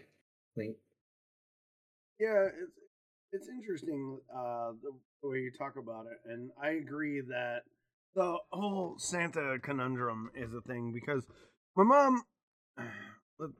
How can I explain this in a way that it makes Christmas to me is very tough because a lot of my life we didn't have anything. My mom struggled a lot, right? So there were times my mom would have to work Christmas Eve and come home in the middle of the night and wrap presents. And like your dad, she would disappear for a long time during the Christmas season and just hustle bartending and put all her tips away, right? And to get us that stuff we wanted. And it's hard because my mom did the best she could and she always made sure we had what we needed at Christmas, not necessarily what we wanted. But it annoyed me because the one thing that she got us that we wanted, she always put from Santa on. And her explanation was always like, it was some weird explanation of like, if I can't do it, Santa will, or something. It's been a while since my mom and I have had like Christmas stuff together, but it always sat weird with me that Santa got a credit when she was hustling. And like I knew, like I'm the oldest, and I found out real early the whole Christmas thing, how it all goes. I don't know if any kids are gonna listen to this or whatnot, but yeah, kids are going to be listening to this I'm just podcast. saying the whole Santa conspiracy, right? I found out pretty quick about it, and it always sat weird with me that she would give Santa the credit. But I guess that's just who my mom was. My mom, like a lot of times during my childhood, my mom would skip meals, couldn't afford food, so she would Yeah, not eat, or she would eat at work, where like she would be cooking because a lot of times she worked in bars that had grills, and when it was dead, she could fry up a burger for herself or whatever. So there were times at home she would skip meals or she wouldn't buy herself shoes because a holiday was coming up or whatever. And Christmas Day, we would always open up our presents, and then there would be like gifts from mom or gifts from whatever dad stand-in we had that year. And then the wow present was always from Santa, right?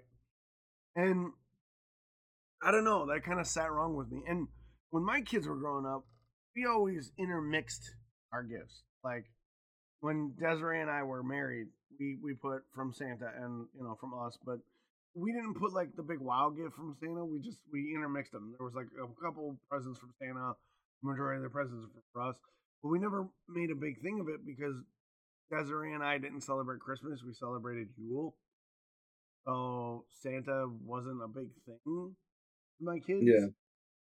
But as a kid growing up, Santa was a huge influence on me because one of the things that we actually did as a family, my mom and my siblings, because every couple of years or every couple months she got a new dad stand-in, right? A new boyfriend. So the core of my childhood was my siblings and my mom. The one thing that I remember is Christmas Eve, if my mom wasn't working, we would all get our stockings and we get to take one thing out of our stockings. My mom like had like candy and yeah. little presents in there. So we were able to get our stockings down and take one gift out of our stockings and one of the candy. And my mother would make popcorn and we would watch all the old claymation Christmas movies. Santa Right. Claus is coming to town, Rudolph the Red-Nosed Reindeer, Frosty the Snowman, How the Grinch Stole Christmas. Like we would sit down and we would all curl up on the floor or couch when we had a couch or whatever, and we would watch those shows and just hang out in the living room. Yeah. Until like 11 o'clock, 12 o'clock.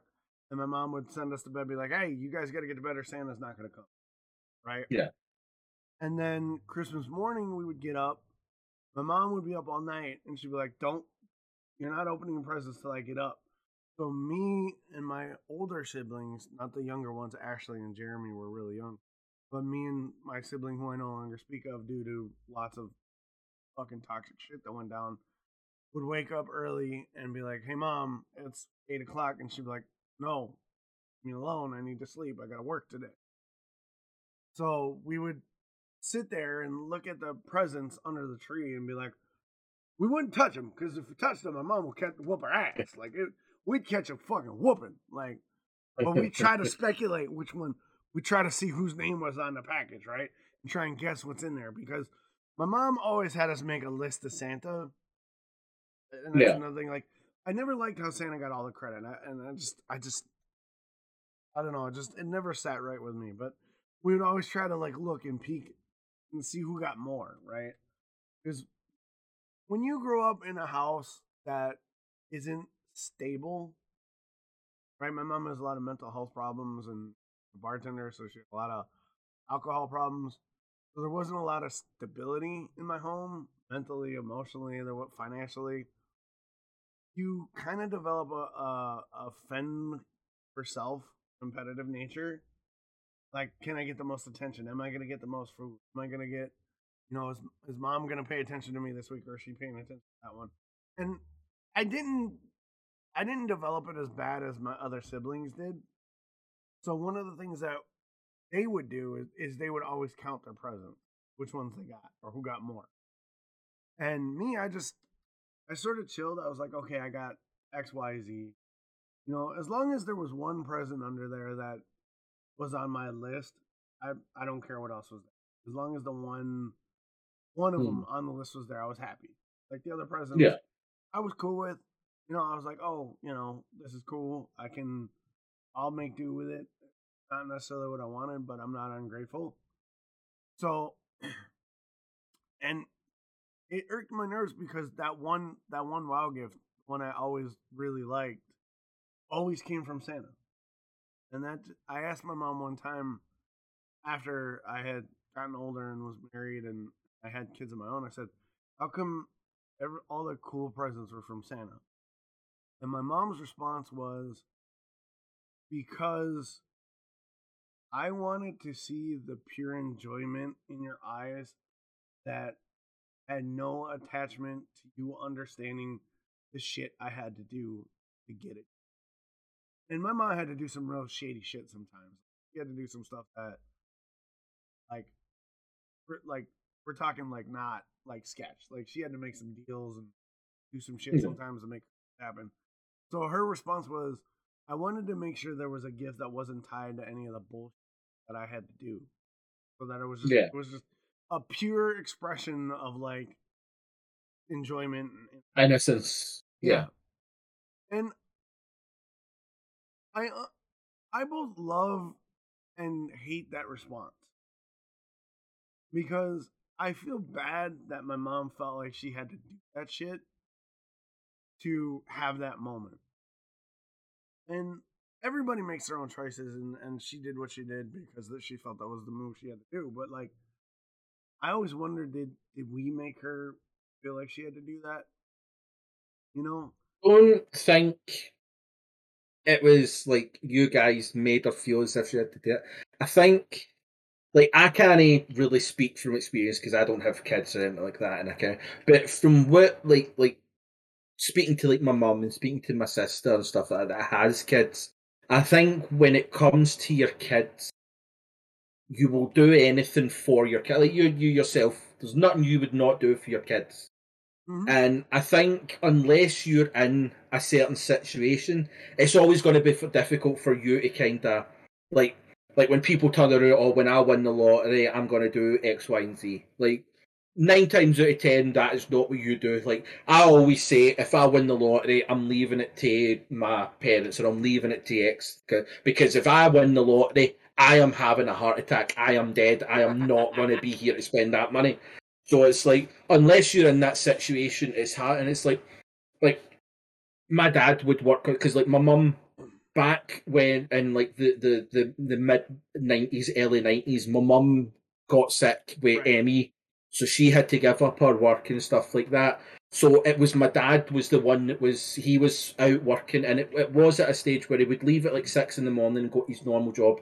He'd come back in at 5. Now my dad's a joiner or a builder, a carpenter, and that kind of stuff. So he would go out for 6 in the morning until about 5 p.m. at his normal job. He'd come in, go to the bathroom, grab like a sandwich or a cup of tea or something like that, and at 6 o'clock go to a Homer where he was building a deck, or he was putting up a thingy, and he would do that until like midnight, and then would come home, go to his bed, and be up at 6 in the morning to go to his normal job.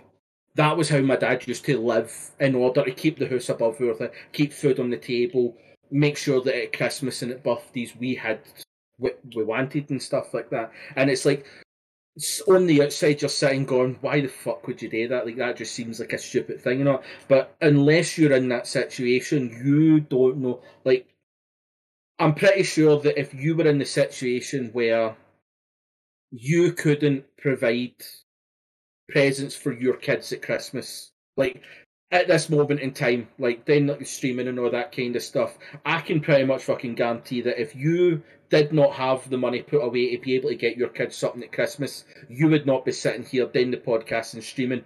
You'd be out doing any work you could in order to be able to put food on the table and all that kind of stuff.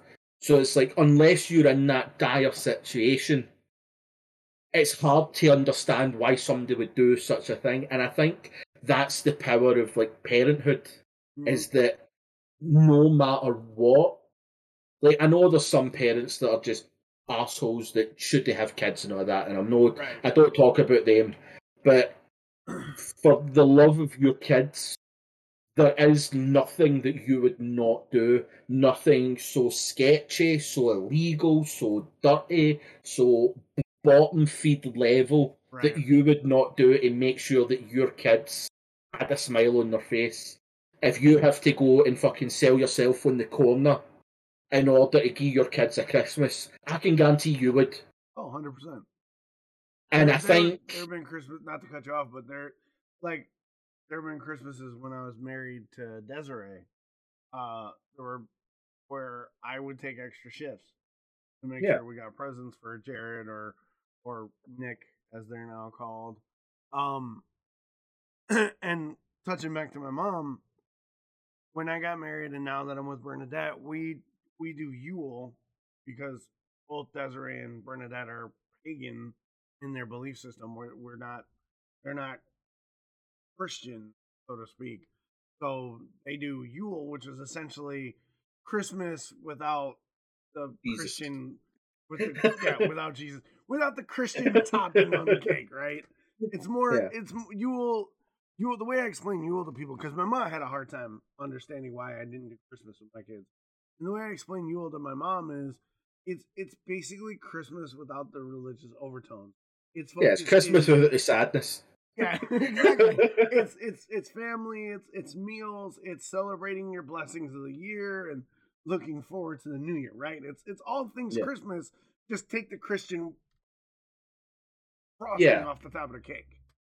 So my kids with Des and now with Bernadette, as we're all like one big family, I always brought the tradition of, okay, we're gonna spend this time together and watch TV or cook in the kitchen, and then at Christmas Eve, yeah, exactly. Yeah.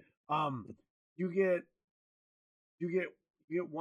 to open up your stocking stuffer, your stockings at night on on Yule Eve, and then on the morning of Yule, you get to open all your presents, and then we have food and relax and whatnot.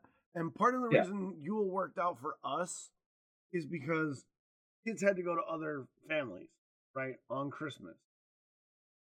So, like, her kids had to go to their dad on Christmas. my kids had to go with their mom, or we split up Yule, or Des had to go up north for Christmas to go with her parents, right? Mhm.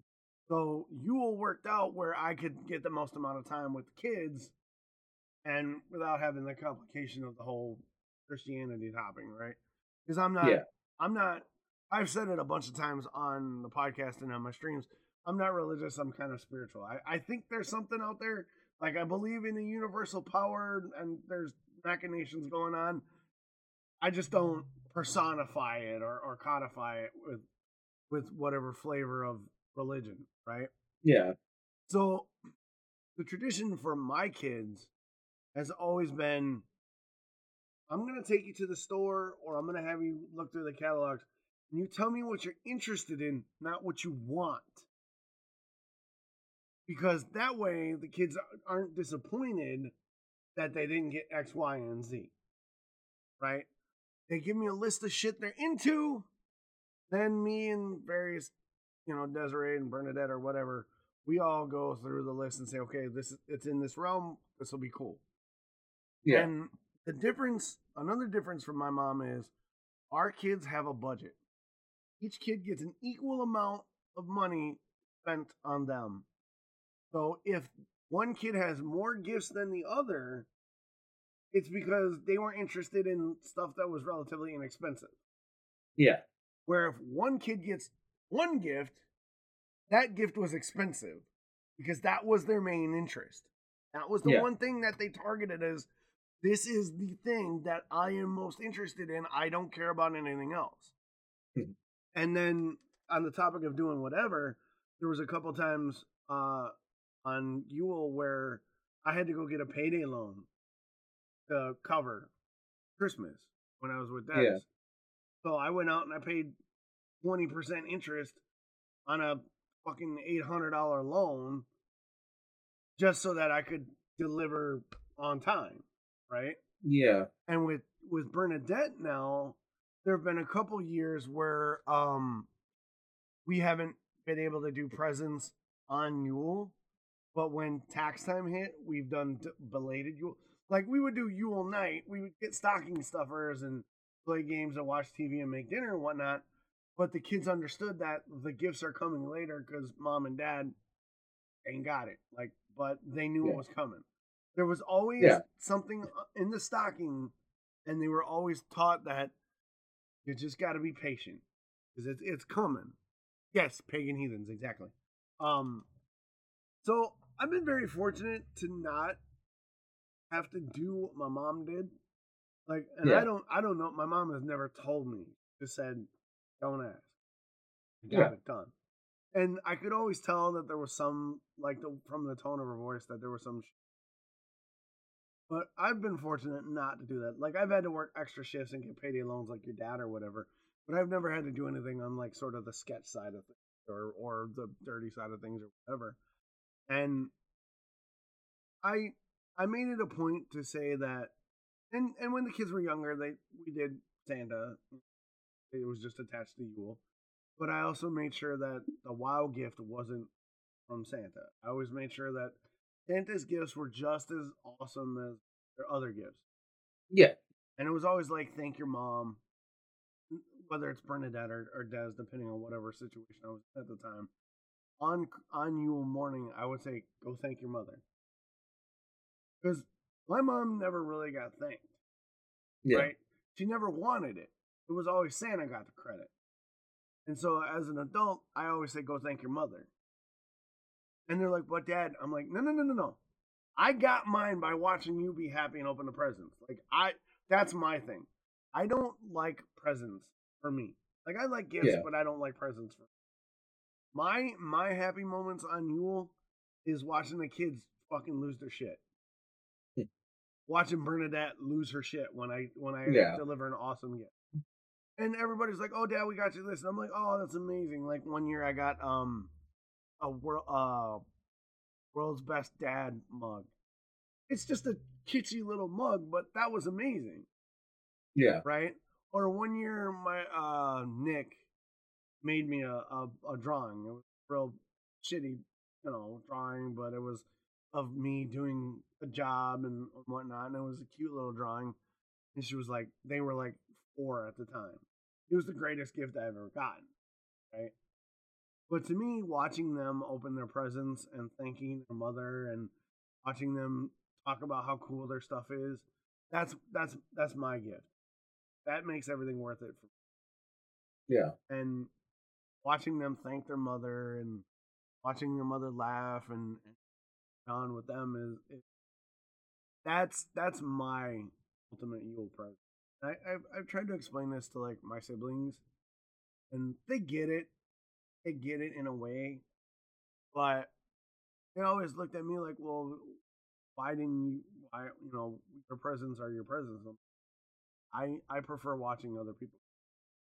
I prefer the experience of the moment more than. See, that just makes me sort of laugh internally because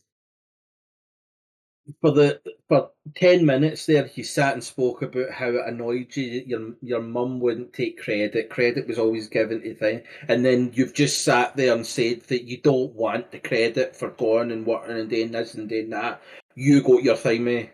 So why is it different that you don't need the credit, you don't need the thanks, you don't need the gifts, you just want to see the thing? But when your mum doesn't want the credit, your mum just wants to give you something that isn't marred with anything that she's done. All she wants to see you happy and enjoy yourself. Why is it wrong and weird for you to understand when it's your mum doing it, but it's okay that you're in that? Because to me, you've just basically said the exact same thing.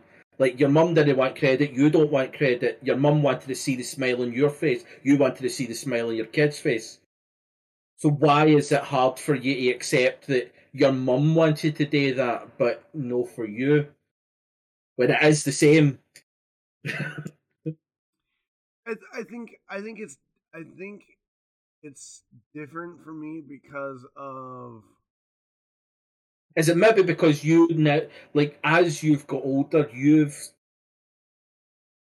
seen what it's like in that sort of situation, and that it's more that you, as much as you're happy in that situation, you wouldn't like anybody else to go through that situation. Everybody should be thanked for doing something amazing and thing like, and that I can understand, but it just seems weird that you would kind of find me to your mum that your mum's kind of doing the wrong thing, that she's not taking credit in that, when you're physically doing the exact same thing and no seeing it as a bad thing. I think I know what you're getting at. I think it doesn't sit well with me because as kids, my mom had to do a lot of things that she's not proud of to make it happen. And I wanted her as a kid and as a teenager to understand that it wasn't Santa, it was her. Like, I saw her. Like, I saw it was her, right? Yeah, exactly. And that's what your kids are trying to do. Right. And you turning around and saying, go thank your mum, not know me, go thank your mum. It's basically the same thing that your kids are trying to go, I understand what you have to do in order to put this on your table. So that, all I'm meaning is, like, it just seems to be that you're putting a lot more on, like, yourself and your mum, that even though you are both doing the same thing, like, your mum was literally just trying to do what you're doing to your kids. Is you're just trying to, your mum just wanted you to have that one thing, that one time a year, that bullshit did not exist. Shitty life did not exist. It was the one thing your mum could give you, that it was just pure joy and innocence. And it's the exact same thing as how much shit you have to go through the year. Same with Bernadette and Desiree, how much shit you have to go through the year. No seeing on the weekends, no seeing at this point, then without food, then without this present for you, then without new shoes or new clothes in order to, on Christmas Day or Yule, that one day, bullshit in life does not exist. All that matters is you guys in this moment being happy and together. And I'm not saying that's a bad thing. I absolutely love that that's what you do with your kids, is for that, even though it might only be one day, and I know I know you do a lot more throughout the year, but for that one day, the fact that you don't want any shit to be involved, it's just about you, your kids, your family, having fun, enjoying the time together, celebrating, being as a family, is the exact same thing that all your mum wanted, was just for that one day not to think about what she had to do to get to you. For that one day, all she had was you guys smiling and being a family. Because as much as you talked about like you're growing up and all that kind of stuff, it does sound as if for most of the year you didn't get that big family style. It wasn't always you are all together, everything's happy, everything's wonderful. It was a bit of a fucking struggle. Yeah. Always. So it's like I fucking take my hat off, respect to your mum, that for that one fucking day of the year, she didn't want that to be involved. Right. All she wanted was you guys to be happy and innocent and just be there on that one day. And I think you owe it to yourself as well to kind of no look at it that your mum was giving away the credit, because she wasn't. At the end of the day, it was more on her that she just wanted that one day. That it wasn't about everything else. It was just Santa had came, look how amazing it is. The exact same way that you're doing it for your Christmas is that it's just a wonderful time. Just take it, that don't try and add in the negativity and take away from it. Just let it be a wonderful time. I think why it's different for me is because I saw the struggle that my mom went through because I'm the oldest, and she put a lot on me. I was essentially dad and her. I was essentially her partner a lot of times growing up as a kid. So yeah, you were the man of the house kind of thing. I was basically her partner for a long time. So I think when it comes to me not taking credit, it's because I already get credit. Like my kids know how hard I work. My kids understand that, to me, this is the thing. And I think me as an adult looking back on my mom not wanting credit, I don't necessarily think it's a bad thing. I lament the fact that she wasn't given more credit by me and my siblings for all the shit she went through. So when I tell my kids to thank their mother, I think in a way it's me harkening back to being a kid and being like, I know how rough it was for my mom. Yeah. And I always want to make sure that my kids understand the struggles that their mothers go through and the hard work that their mothers do. Because my kids understand the hard work dads do. Like, that's across the board. They understand how hard dads work. It's been like, they understand. Like, dad goes away, he goes to work, he works all the time. Mom stays home or mom goes to work. I think it's just me being the oldest son, always wanting to kind of in some way, by having my kids give credit to their mom, it's me kind of giving that nod to my mom as well, in a way. Because I don't mind that she didn't want the credit, because I don't want the credit. But I want the women in my life that are the moms of my kids to have the kudos that they don't want. Like, Bernadette and Des don't want any of the credit either. Don't get me wrong, they're not glory hounding. But I want the kids to go to them and say, thanks, Mom, because I don't want there to be moments for them that I know my mother had where they were sitting alone or they're up late at night just wondering if their kids care or if their kids... Not that they would, but I know there were times where my mother was up crying at night wondering if she was a good mom or if she made the right decisions. But by me making sure that the kids thank their moms, it's kind of me sending that energy towards my mom, being like, thank you, I see what you did all those times, even though you didn't want me to. I think that's the way how it comes across to me, because the kids know how hard I work. I get tons of credit. And my mom didn't get enough credit.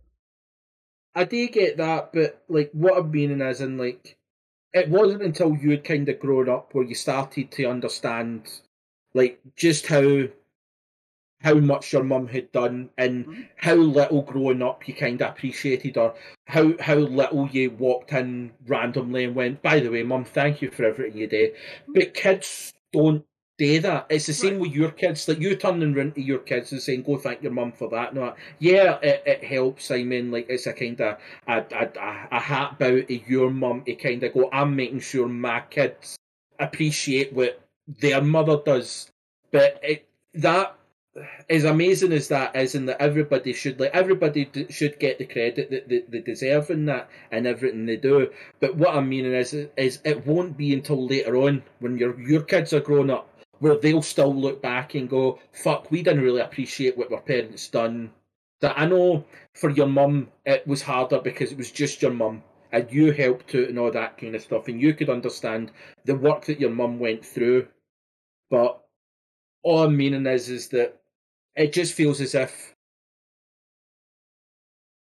you put a lot on yourself and your mum just at that point, that it just seems as if it's like, just on the outside, it's as if you're trying to find that negative in it instead of just allowing it to be. Because later on in life, you did tell your mum how much you appreciated her.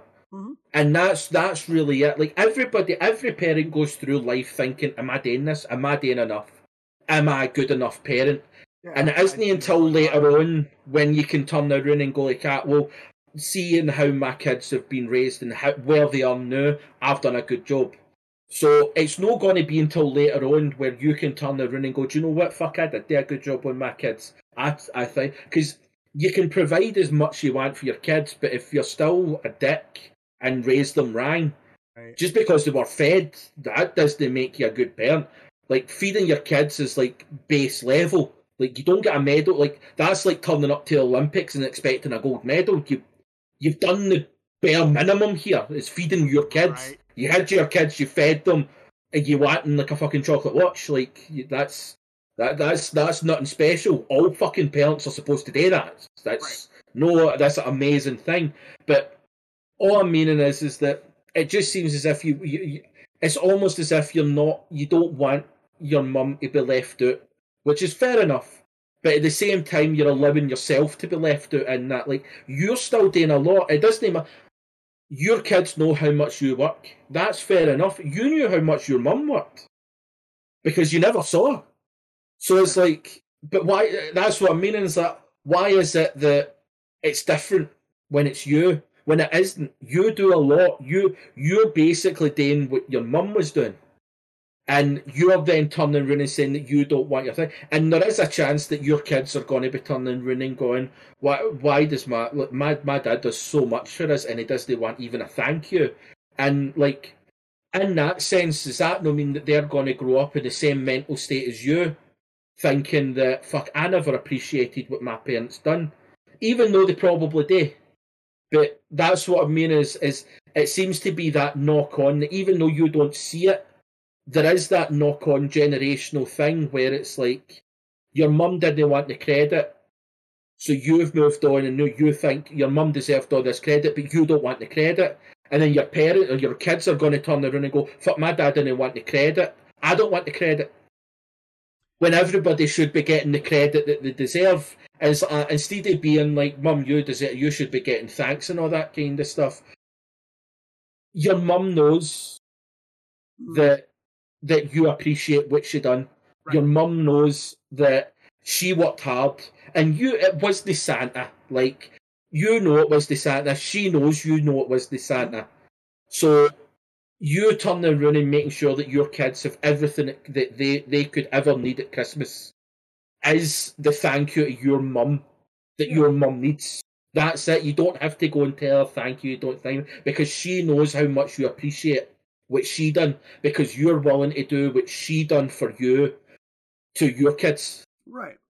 And that's where I'm more thinking is you're already doing enough because you're being a great parent to your kids.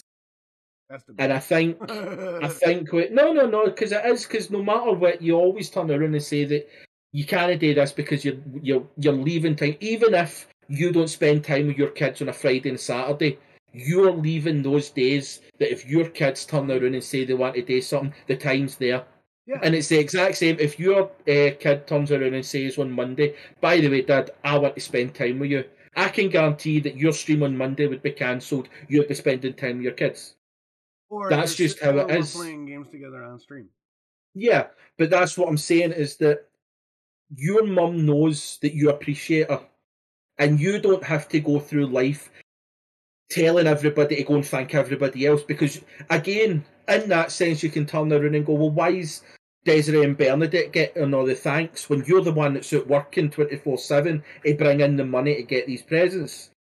So it's like there's always going to be, you can always bring that negativity into everything. That's how arseholes work, is that you get the negativity. And I think the main point is I'm trying to make is every time we've spoke about Christmas, you've always said how you don't really enjoy Christmas because you never really got that kind of family Christmas feeling. It was always, your mum was never here and she was always timing this and you was always timing that. And I don't want you to go through your life and putting it onto your kids as well, that when it comes to Christmas, you have to go away and time it, and it's as if it's gone down the same route. Like, don't let what happened in your childhood to taint Christmas. I know you celebrate Yule and it's no Christmas and all that, but I mean the holiday as a whole is that don't let the fact that your mum and that had to go through, because you're here. Right. Like, you deserve a thank you. I get what you're saying. And let me expand before we move on. I do think it is a generational thing of how I don't seek credit because my mom never did. But I think from my perspective, a lot of this is how I process and how I feel comfortable. I don't think me not seeking credit on Christmas isn't a negative thing, and me telling the kids to thank their mother isn't a thing. I am more content and more stable in my family dynamics than my mother and our family was. So we do have Christmas stuff. We do have that family gathering that a lot of times my siblings and I don't. So for me, I'm not assuaging credit because I don't feel I don't deserve it. I don't take credit because, one, I don't like. How can I explain this? Because it's tricky, and I don't want to give you the wrong impression. My kids and I, especially with the dynamics between me and the kids, I'm dad. I'm dad first, friend second, and I'm willing to do whatever, hang out, play games, listen to you, do your interests, whatever, as long as you do your, I always used to say there are four rules, 2 chores, 1 person, because especially with Bernadette's kids, they grew up in a very conflict-driven home where they weren't taught to respect their mother. So a lot of when I came on the scene, I had to build up them learning to respect their mother, like changing their whole dynamic of how they dealt with their mother. So 4 rules, 2 chores, 1 person was a mantra of, yes, you have responsibilities, get your stuff done. Yes, you need to behave, because before they didn't have to, because they didn't respect Bernadette and they basically were all over her. Yeah. And then the 1 person was, you need to now develop that respect for your mom because she did what she did. So I've always, when I came into this relationship, gotten respect and credit for being the guy that showed up. So I don't feel like me getting credit on Christmas is a special thing. Like, I get plenty of credit on Christmas. I cook dinner, I clean up the wrapping paper, all that stuff.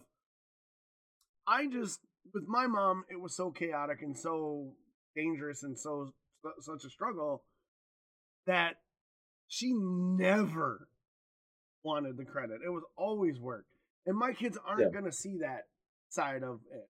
My kids see me work and see Bernadette work from a healthy perspective of, we work to make sure we have what we need, where my mom worked where we had to live.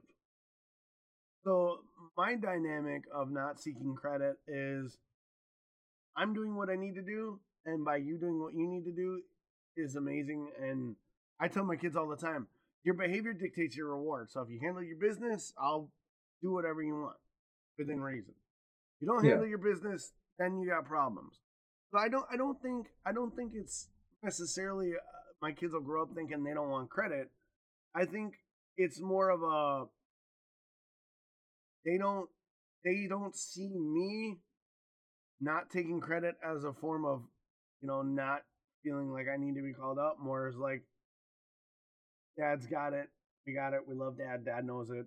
Don't make a show of it because Dad's not real comfortable with it. Like I don't want you being like, oh, Dad, you're amazing. Like I don't need that. Like I know you care. You tell me you love me. I give you a hug. We fist bump. I call you a nickname like Killer or whatever. That's our dynamic. My mother had to fight tooth and nail and do some real sketchy shit, and she made it a point to where we didn't know about it. So the dynamics of the way I was raised versus the way my kids are raised, especially around the holidays, they won't have that need to not take credit like I don't. Like you said, it's generational for me. But mine is more of a I don't want to take credit because it's not some I know you care. I know you care. So I don't think my kids will have that negative attention like or version of credit like I do, because it's a whole different dynamic of the way my kids have been. How we've established Yule traditions, like we do dinner, like birthdays. The kids are given the choice of do an event with the family or have a party. Do the event, we're gonna go do something fucking really out there badass. You want to do a party, your friends come over, we make badass food, and you go have an experience with your friends, right? Mm-hmm. A lot of the kids in the house have chosen to assuage the party to go just do an event with the family. That's their choice. We give them the option. Well, one thing that we do is we do birthday dinner. Every kid that has a birthday, they tell me, Dad, could you please make me this? And that to me is them giving me all the props, being like, Dad, this is what I want from you for my birthday. Make me this meal. So in a way, I've moved on from the negative struggle-related assuaging of credit and seeing my mom wanting to not take the credit and have Santa do it, because her aversion of credit, avoiding credit on some levels, comes from, I don't want you to know the dirty fucking shit I had to do. Where mine is, it's not that. It's hard to explain. No, I get what you mean. I can understand that the story behind it is a different situation as opposed to just a different thing. Like I do get that. It's just that kind of way. Like it just sometimes on the outside feels as if you're doing an awful lot and you're no wanting the credit, even though you're doing it. And it's like sometimes it might not be a bad idea just letting your kids thank you or appreciate you, and you just kind of going, I appreciate that. Like, it doesn't have to be a whole big thing like, oh, you're amazing, and not like you don't want. But I think sometimes like the way you worded it at the start, it just felt as if your aversion to it is complete.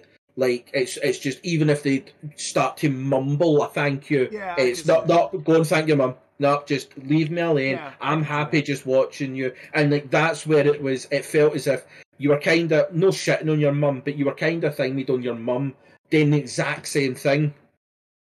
When it was time, it's like, the situation and the underlying things are different. Right. And I'm sure that it wouldn't be a generation. Like I know your kids will grow up and kind of, it will not be, because it's a different, they've not been brought up in that struggling for fucking food on the table and all that kind of stuff. It's a different situation, and I get that. It's just I sometimes worry that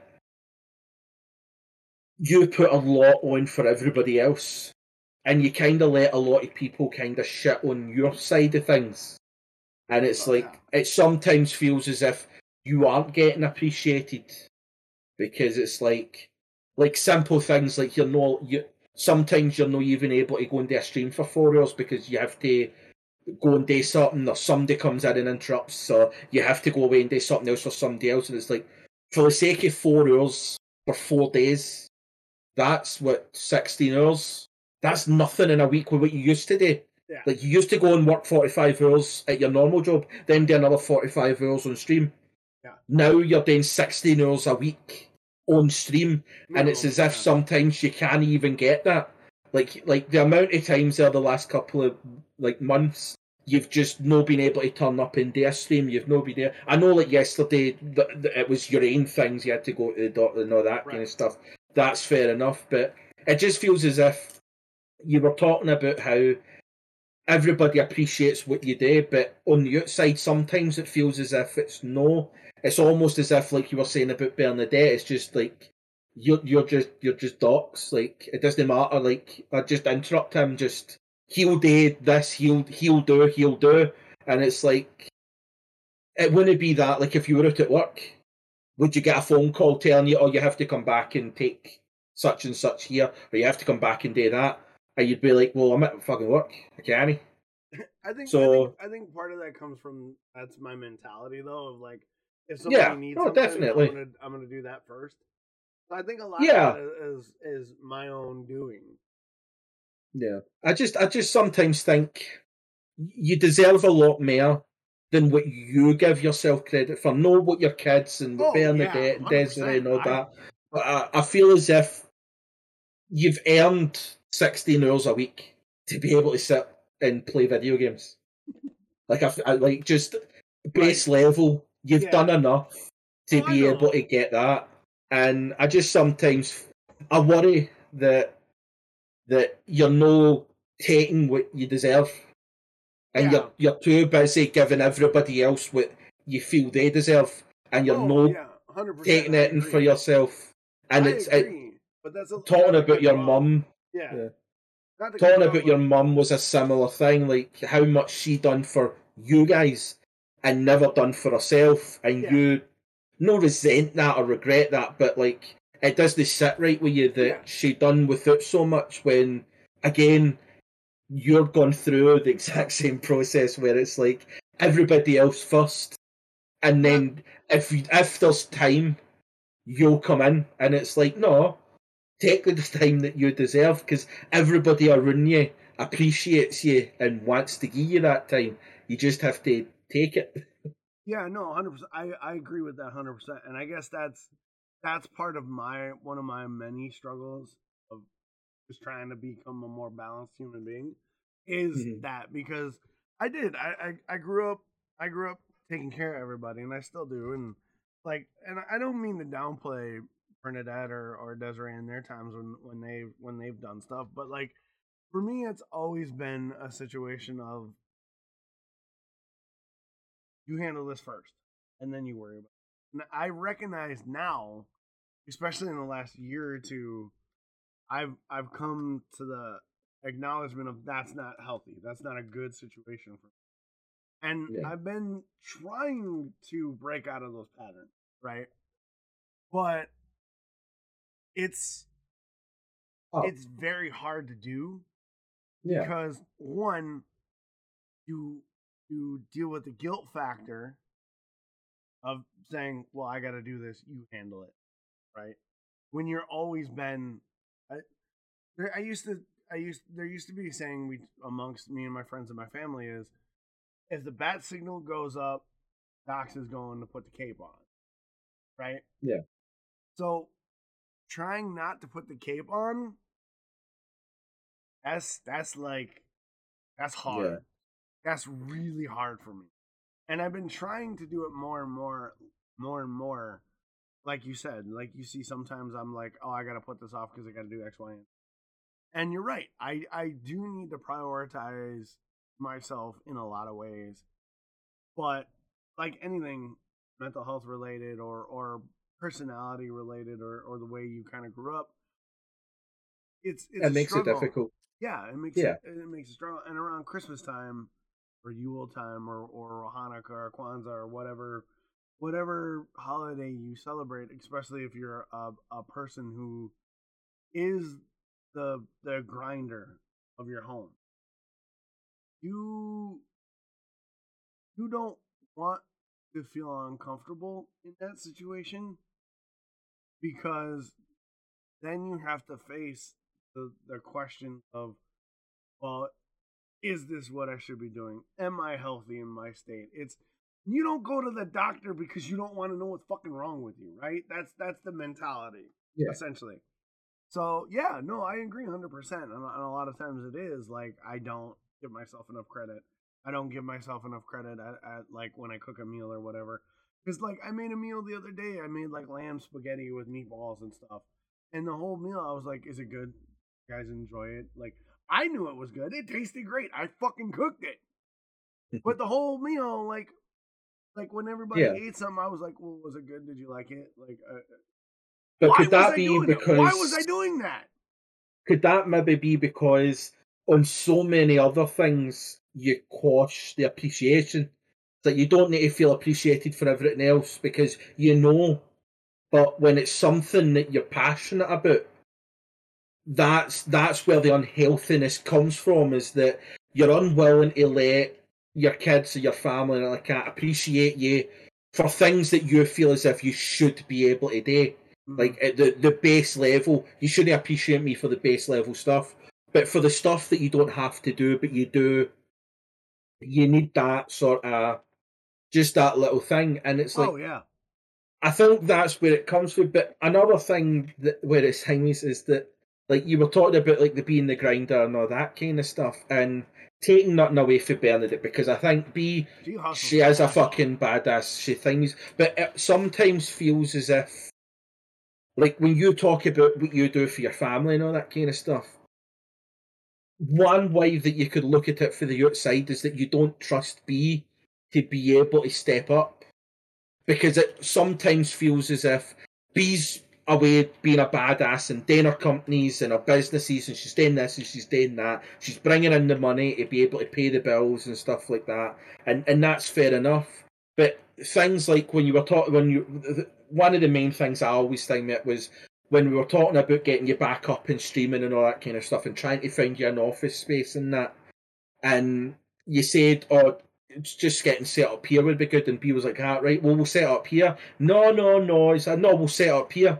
And I sometimes feel as if it's like you put so much on yourself that you don't want anybody else to have to do anything. Yeah. And it's like, B is very, very capable. Like, B got you your studio and all that set up. She done fucking fantastic. Within 2-3 weeks, she got everything set up the way you had today. And it was like, it was a struggle. AOE is trying to say to you, let B do it. And it sometimes feels as if you're not even willing to let other people step up. It's like, no, I'll do it. No. Like, somebody turns around and says, I need to get taken to school, or I need to get things. Straight away, you're like, I'll do it. I'll just cancel everything else that I have planned to do that. Whereas there's 4 other people that can turn around and go, I can drop them off. Yeah.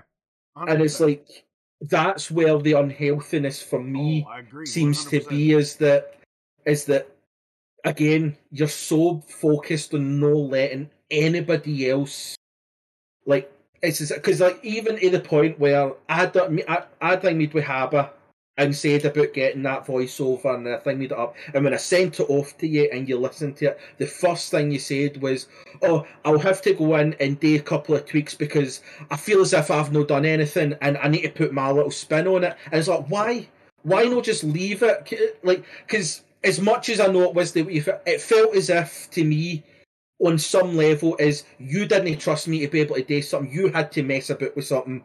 And it did, a wee bit of me was like, well, obviously I've done shite then, because if he has to go and add this in and add that in and all that, and then at the end up when you said, I tried to think that, but it just didn't work, what you done was perfect, then it was like, well, I kind of could have done with that 6 weeks ago when we done it. I didn't. And it's like, it just sometimes feels as if, I know it's no you mean, like, there's no your intention, because your intentions have always been for the best. But it just sometimes feels as if you personally need to have your foot in it. Like, you need to be some part involved. Otherwise, you feel as if you're not doing anything. Yeah. And it's like, but you're doing so much. like, even though you're not taking your kids to school, you were the one that sorted getting that car back.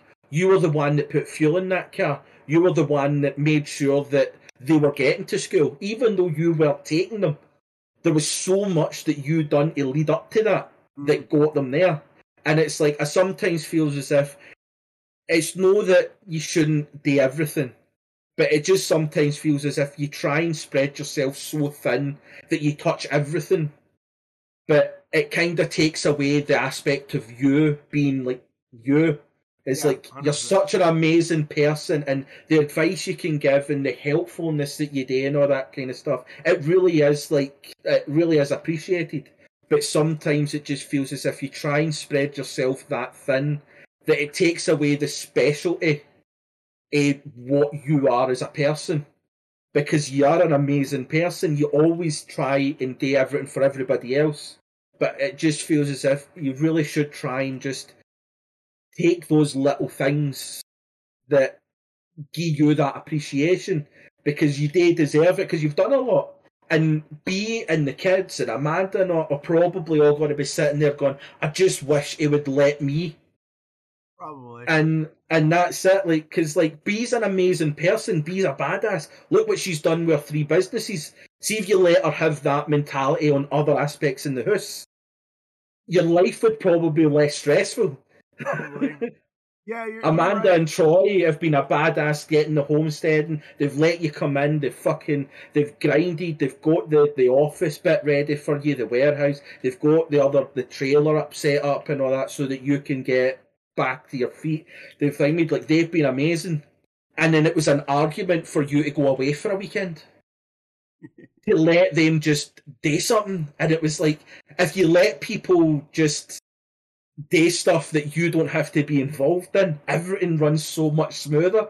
And I hope this is the kind of turning point where you can kind of go, do you know what?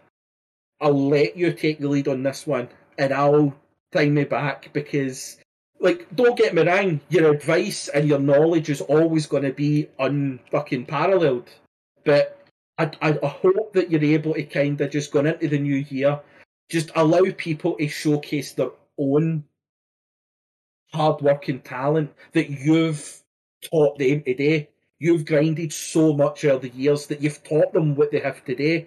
But unless you let them start showing that, how much helpful is your advice going to have been?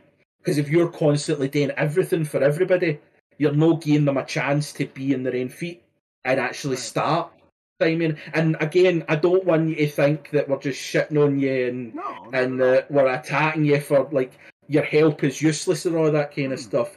It would be nice to be able to see you a wee bit less stressed and doing things that you want to do as opposed to what you have to do. The same way as your mum. Your mum had to work to be able to give you what you needed instead of what you wanted. And you all know that situation, so start doing what you want, still being a parent. Like, don't just go, right, kids, fuck off. Go and do your own thing. This is my life now. I'm not saying that. Don't do that, because that changes everything. But just give yourself a wee bit more credit and time to do your own things early next year, because like you do deserve it. You're an amazing person, so don't think. I can tell you exactly where that comes from. When, like, your situation exactly, and it wasn't like you said. You knew what I was getting at. That part in particular comes from, like, I don't want to be viewed as a burden or not holding my own weight. That there. That whole thing is like, I don't want to be seen as not carrying my own weight. And a lot of times, like you pointed out, I don't see that I'm taking, like, shit from people that don't want it taken from them. Like, I'm like, let me carry your bags. And they're like, no, I can carry my own fucking bags. I'm like, let me carry your fucking bags. And they're like, I can carry my own, like, fucking let me carry your bag, goddammit. Like, I understand that. And like on yeah, I want to look at chat because they're agreeing with me and you'll know like it. Oh, I understand all the time. The whole, and if you were watching last week, like I said, ultimately I was like, look, I wanted to add some flair to it, and I could see some things, and I wanted to tweak it a little bit, because I didn't want to see you and Heba do all the work and then think I was slacking. Like that was my mentality of like, well, they did this, and I don't want to feel like I didn't help out or I just fucking left it to them. That was my guilt about it. It was like I have to do something, and that was not what we thought, because as far as we were concerned, like to me, it was, Heba, can you do this? Because I know how much, like how close Nikki and Docs is. Like Nikki's a good friend of Docs, and I want to be able to give them something to kind of go, look how much we've tried. Yeah. That was my mindset, was that I just wanted to show you, like, we'd done it for, like, Game Ack, and we'd done it for Bill Bob, we had these wee intro things, and I was like, I want to make something special as well, even though Nikki coming in, we don't have clips on Twitch and YouTube and all that we can go for. I want something to kind of go, do you know what, we still appreciate you coming on. So it was there about trying to take it away for you. No, I know, it was just... On my side, it was trying to kind of go, I want to also put my little... Yeah. I want to show, even though I'm outside this group, I can still fucking get shit done. Yeah, and like I said during the show, I was like, I fiddled around with it, but it was perfect the way it was. Every time I tried to add something, it made it worse. Like I said that on the show. I was like, it wasn't working. And you're right. I should have said it's perfect the way it is, but I feel like I kind of want to play with it to add something so that I can feel like I added something to it. I guess I should have framed it in a different word, but I'm really bad at that sometimes. And I'm just really glad that you understood what I meant, and you didn't take it as in like, well, it's, you know, I'm just really grateful and appreciative that you understood where I was coming from, not what I was saying. And a lot of times I feel like I hope, because I have some mental because of the stroke, I have some cognitive processing where what I say up here doesn't necessarily translate to here sometimes. Yeah. So I'm really appreciative that the people around me understand that sometimes what I say isn't what I'm saying. Yeah. And you being fucking thousands of miles across the fucking ocean to be able to pick up on that and go, well, fuck that guy, not go fuck that guy, is just a feather in your cap and a testament to our friendship. Because, like you said, when I brought that up, another person could have been like, what do you mean you need to play with it or fuck around with it? Like, fuck off. Like, but you didn't do that because you understood it, and I appreciate that. And I knew it was just you trying to just be involved in everything instead of just letting other people do their talents. It's just me not trying to be a burden, trying to help. And I I totally get that, and I can understand that it is going to be able to be an easy flick, like you just all of a sudden don't feel that way.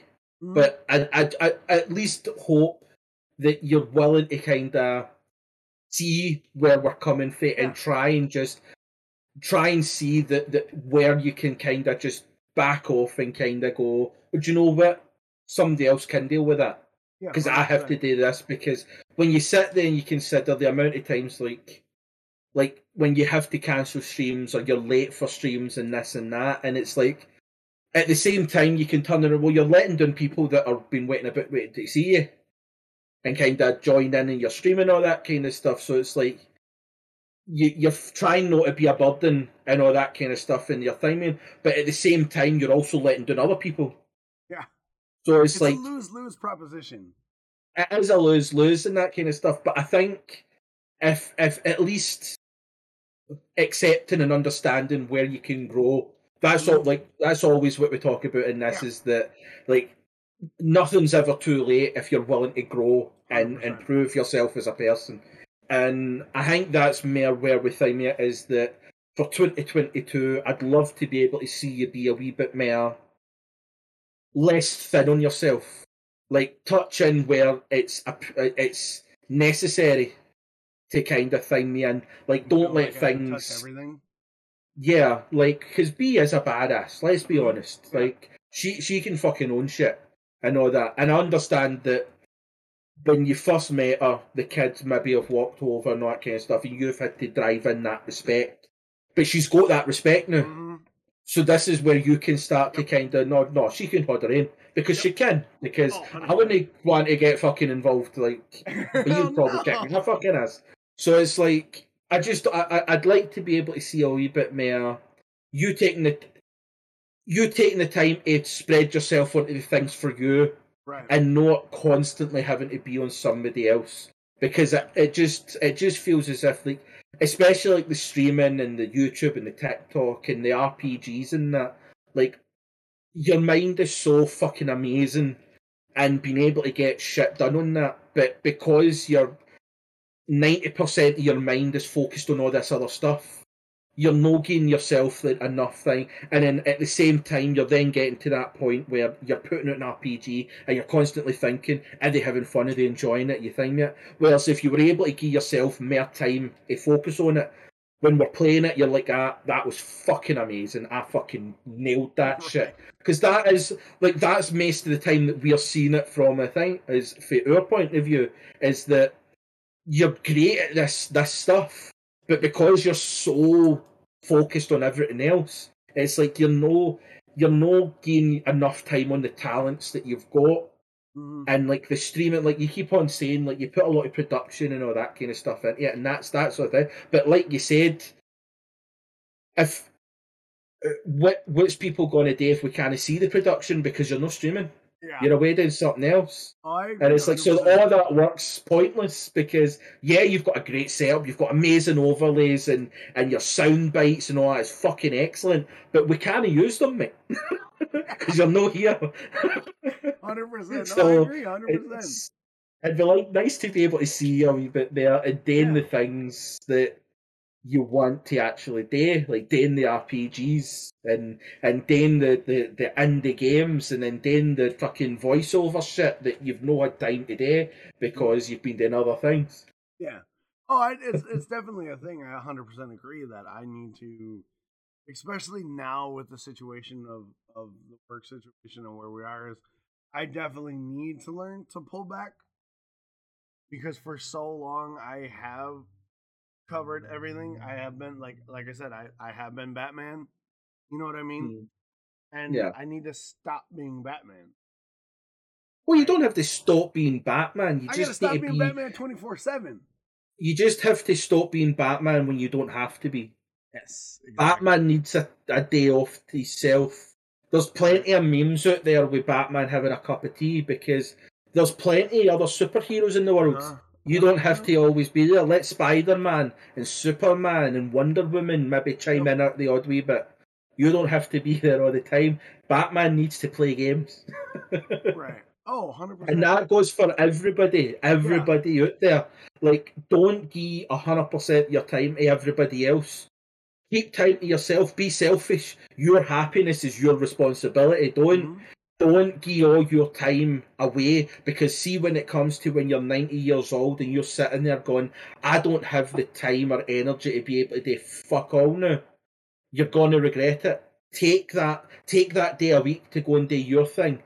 Go to that party that you've always... Go to the fucking movies that you've always wanted to go and see. Just because everybody else doesn't want to go doesn't mean that you can't go. Allow people to step up. Don't think that you have to always be number one constantly. There's other people around you. That's a support system. Let them support. So everybody out there, just fucking take a minute to yourself. Appreciate what you've done. Appreciate the person that you are. And enjoy your fucking self, because all you're going to do is end up regretting the choices that you've made, that you've done nothing for you for the rest of your life. Meanwhile, everybody else has had a fantastic time. And like you said, your best time is watching your kids be happy and smiling and all that at Christmas time. Mm-hmm. Everybody else is quite content seeing other people happy as well, including you. So be happy and let them be happy seeing you happy. Damn it, I have to fix everything. Let's talk about Christmas dinner before we jump into the happy endings, because it's on the document. And again, it's all great points, and it's things I definitely need to work on, because I, like all humans, are a work in progress. But you mentioned Christmas dinner. What's the plan? What's the menu? What are we Oh, doing? I'll make fucking everything. Obviously turkey, because you can't have Christmas without turkey, even though UK usually had goose up until it Americanized. Goose, let's go! But I like my turkey. And with all the fucking good stuff. Except for this year, I'm making my own cranberry sauce. Oh, yeah? Because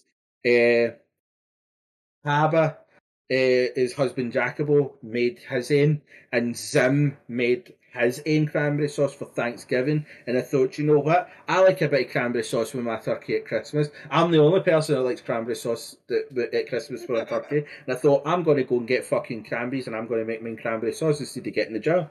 So I'm doing that, and then I'm going to have all the other good stuff like roasted parsnips, Brussels sprouts, Brussels sprouts with bacon for my dad. We're getting roast potatoes. I make my own roast potatoes. They take about 3 years to make, but they're the greatest fucking roast potatoes you ever have. Because it's like, I boil them first, boil them first, and you put them in a colander and fluff them up a good wee bit so they get all the crumbly edges. Then you fry them in goose fat in the pan just to brown them enough. And then you take them out and you let everything sort of just cool down that little bit, because if you cool the potatoes down first, put goose fat in a tray and put it in the oven and preheat to like 220 degrees Celsius. So I think that's like 450 or something like that Fahrenheit. I don't care. I'm normal, so I say 220 we Celsius. Use freedom fractions, damn it. You use random fucking things. 0 is freezing, 100 is boiling. It's fucking simple. But it's like 220, between 180 and 220 Celsius. Get that oil hot, and then you put the cold potatoes in it, bop it in the oven, and it crisps the outside, but keeps the inside fluffy and soft. That's a fucking roast totty.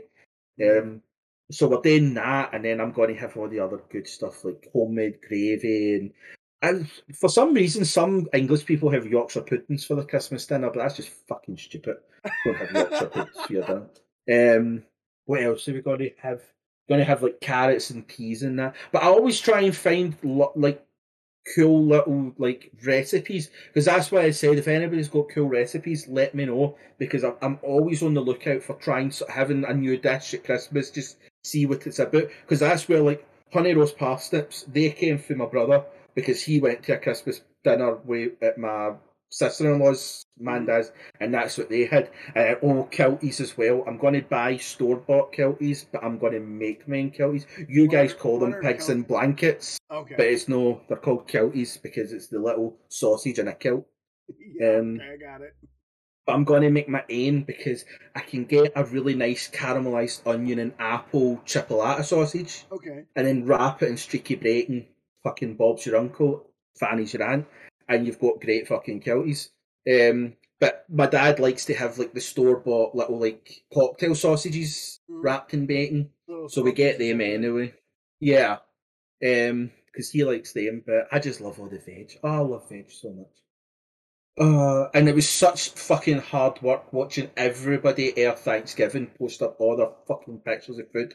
Meanwhile, I'm sitting there in stupid UK that doesn't celebrate good things in November, having to wait for fucking Christmas. So these are all fucked. 25th of December, I'm going to be posting every fucking thing that I make, and it's just gone, fuck you. Right? So do you put raisins in your Yorkshire pudding?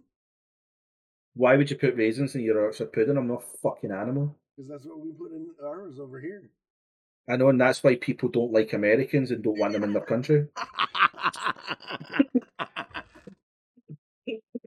Over here, why would you put raisins in a savoury thing? You're supposed to have it with your roast dinner with gravy. Because Yorkshire puddings over here is bread pudding, essentially. No, that's bread pudding. That's no Yorkshire pudding. Yorkshire pudding. No. But how can you, like, let's just fucking, like, science this shit, right? Yorkshire puddings. Yorkshire is a place in England, in the UK, effectively.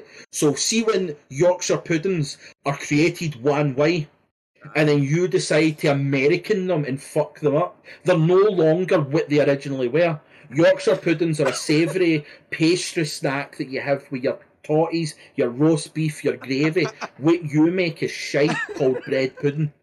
That's like you've just said it. You make bread pudding with raisins. We make Yorkshire puddings. So let's just get that fucking done right there. You can't just take something and change it and go, but it's the same. It's no the same. That's like me turning around and going, right, here's a cheese toastie, but I'm going to take the cheese out and put ham in it, but I'm still going to call it a cheese toastie because fuck you, America. Know how it works. It's a ham sandwich, not a cheese toastie anymore. You can fuck off with that mentality.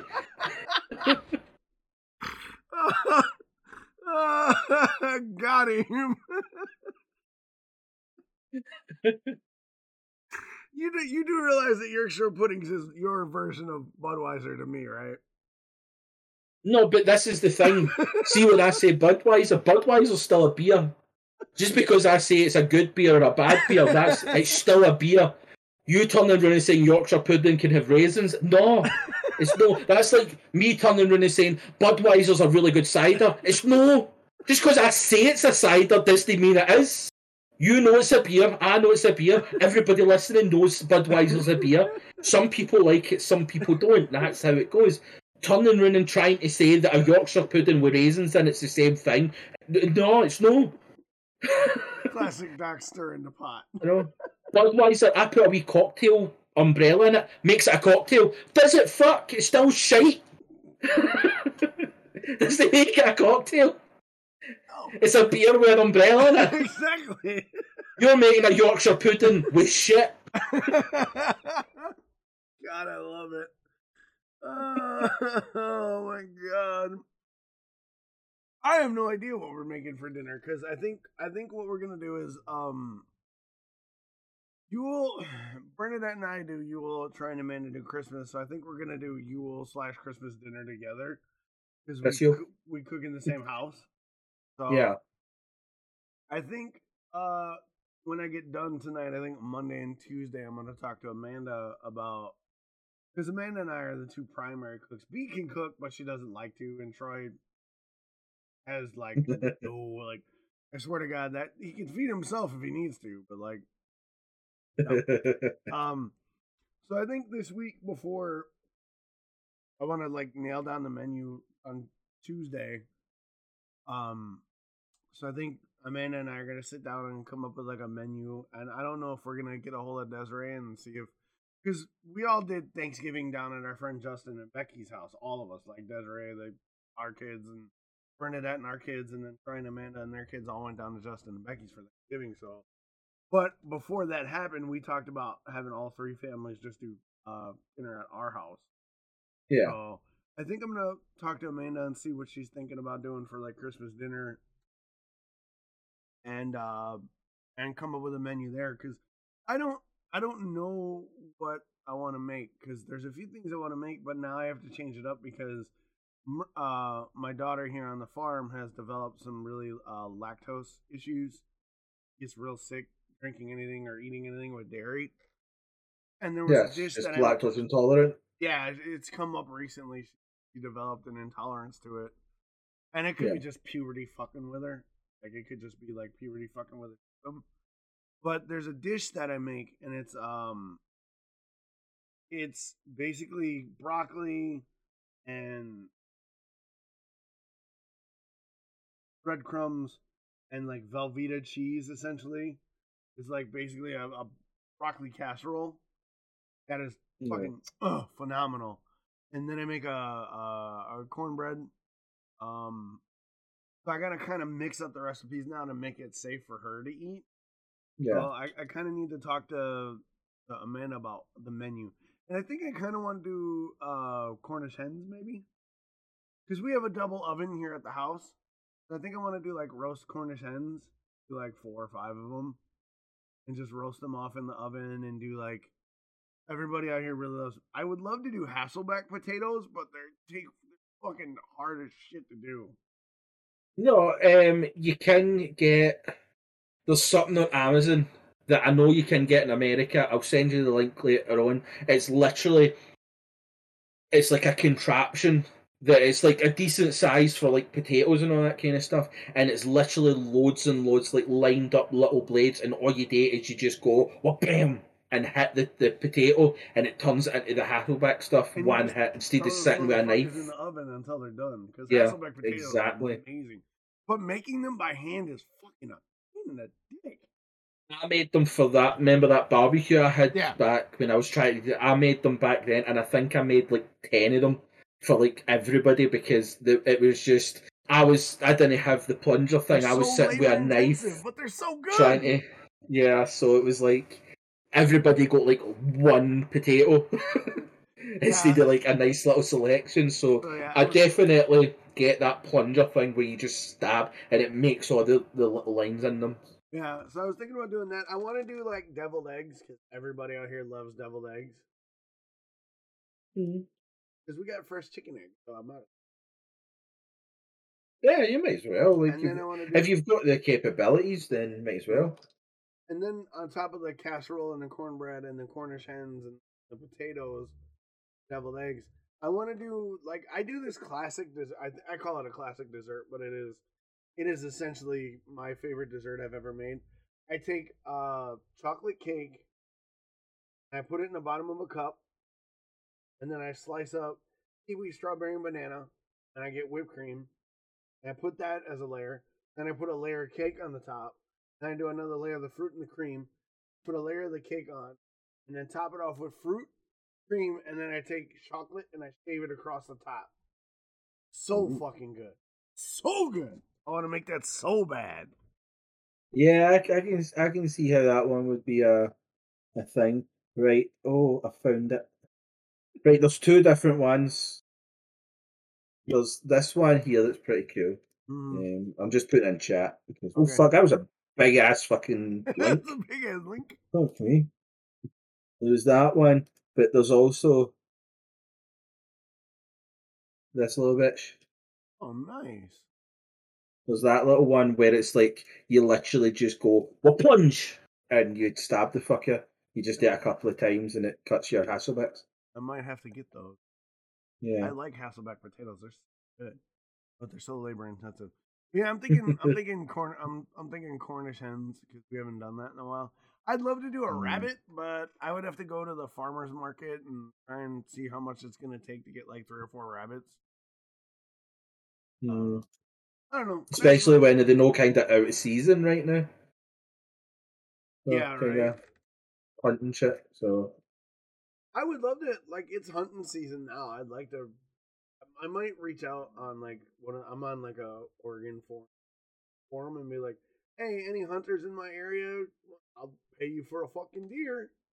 Because I could do that. But yeah, no, like Christmas dinner, like I don't have any hard and fast traditions. I know B makes these cookies. They're called Pfeffernuss cookies. Have you ever heard of them? It essentially translates to German pinch cookies. I heard of the kind of like I recognize it, but I don't think I've ever. They're like these. They're like made with molasses and sugar, and they're like this little blob of like dark brown dough that you just pinch off, throw in the oven, and they're like these little crunchy, bite-sized. Like I don't like them. I hate them, but they love them. They're called Pfeffernuss cookies. Yeah, I think we used to get is it Pfeffernuss? Yeah, Pfeffernuss. Yeah, Pfeffernuss. We used to get Pfeffernuss in Holland and stuff, but it wasn't like crispy little things. You could get crispy little things, but I don't think they were called Pfeffernuss. But we used to have things, and it's like a soft spiced gingerbread that you would either dip in chocolate or you would dip in like powdered sugar and stuff like that. That we used to get them a lot in Holland, actually, and the Netherlands used to get a lot of them. But Pfeffernuss, we used to because you used to buy them just for the fucking bag. Oh, and they were. But I do remember you used to get little crunchy ones. Yeah, it was like little, a bit like that size. Yeah, and they're just pinched off in the middle. Like Bernadette tells me, it translates to German pinch cookie. I don't know. She makes them every year, and I fucking hate them, and they make the house smell. Oh, I'm like Why can't you just make a sugar cookie? Damn it, it's Christmas. Well, for if we just used to call them spice cookies. Oh, okay. Like it's just be spicy, like and spicy nuts. But no, I know what you're talking about. I love them. Yeah, I do like them. she's made like 10 batches already, and I'm like, ah. And like that's her tradition, like with the kids for Christmas dinner Yeah. stuff. Like I don't really have any like when it comes to other like Christmas related or Yule traditions. I really don't have any because I don't know. I just not. I'm like a go with the flow kind of guy. So like if we make dinner or we do something a certain way, I don't really have like we must have it this. But Yeah. I like my mom had a lot of them. Like I said, we the way we did TV and that, and Yeah. I just kind of I grew up where it wasn't like I'm more of a free form kind of like it is what it is type. But like I do like making a Yule dinner like that's I guess that would be my tradition is like sit down and be all right. Family. I want to make something and then have everybody enjoy a meal.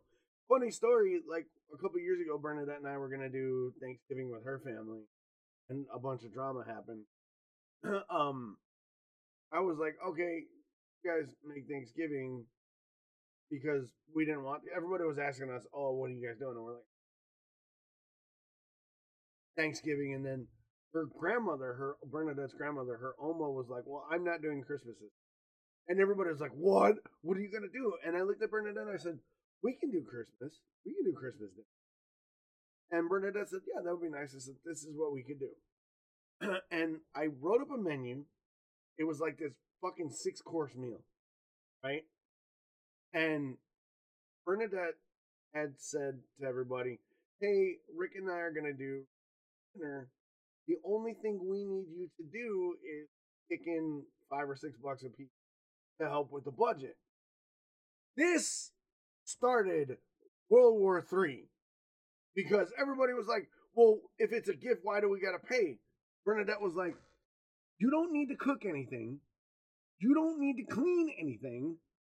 Rick, you've all had Rick's cooking when Rick gives a shit. He's going to make this 6-course fucking meal for Christmas for everyone. We're talking like 50 people. And you're having a bitch fit because we asked you to throw some money towards groceries so you don't have to cook. And everybody was like, well, if that's the case, we'll just bring food. And she's like, you guys were just bitching that Oma wasn't going to make you dinner and make your favorites. Rick puts this 6-course tasting menu of fucking greatness together. There was like 2 desserts, 3 mains, there was 2 appetizers. It was ridiculous, right? And all Bernadette said was like, $5-10. And like it was this fucking war, and it was like she's just getting so upset. I literally was like, you know what, fuck y'all, I'm done. You guys can bitch and moan and do your own thing and get mad, but don't take your hate on grandma because she's not doing it.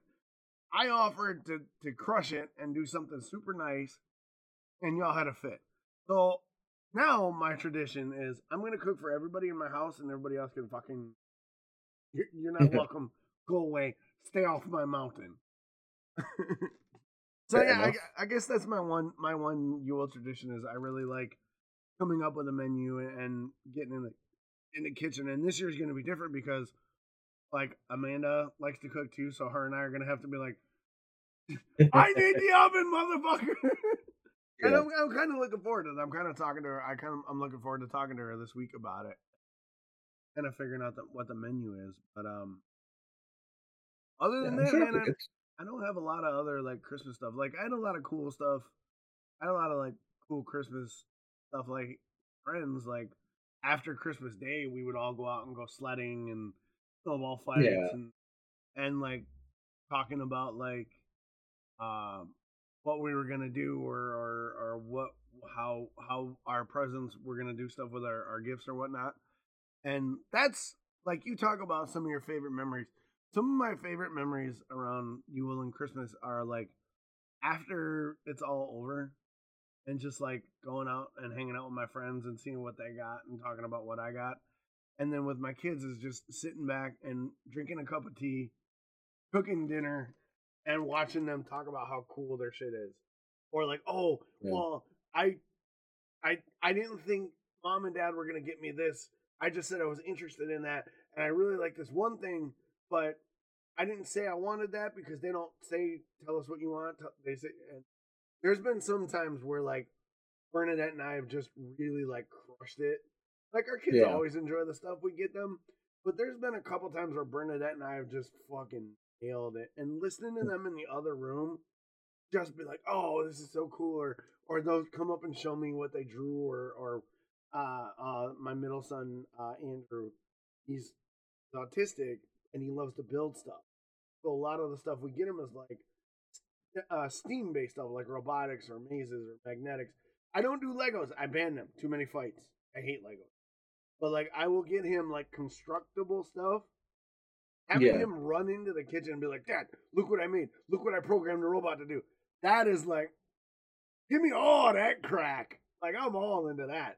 That's some of my best memories are hitting it out the park and watching the kids just be themselves like in their moment is some of the best like Christmas / Yule stuff that I could ever remember.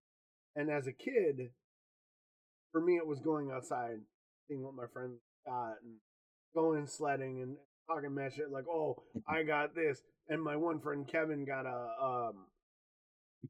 he got a PlayStation 1 and I got an N64. And we were talking about how what day of the week we were going over to each other's house.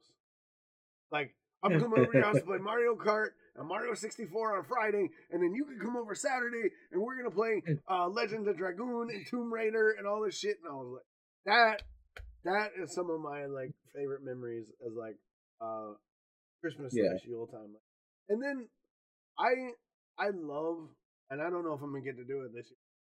I don't know if they're gonna be available on the streaming services, but I really, really want to watch Santa Claus is Coming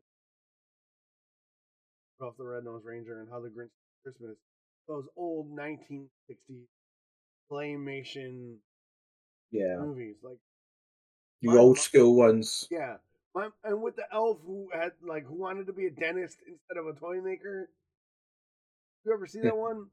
Yeah, it was one thing we never really watched was the kind of cartoony. Like we watched Christmas movies, but we never really watched the kind of things. Like for me, I feel as if that is like a real American concept for Christmas. But for us, like it wasn't really about watching. Like you watch the odd Christmas movie and get yourself into things, but for us, we never really watched the kind of things. Yeah.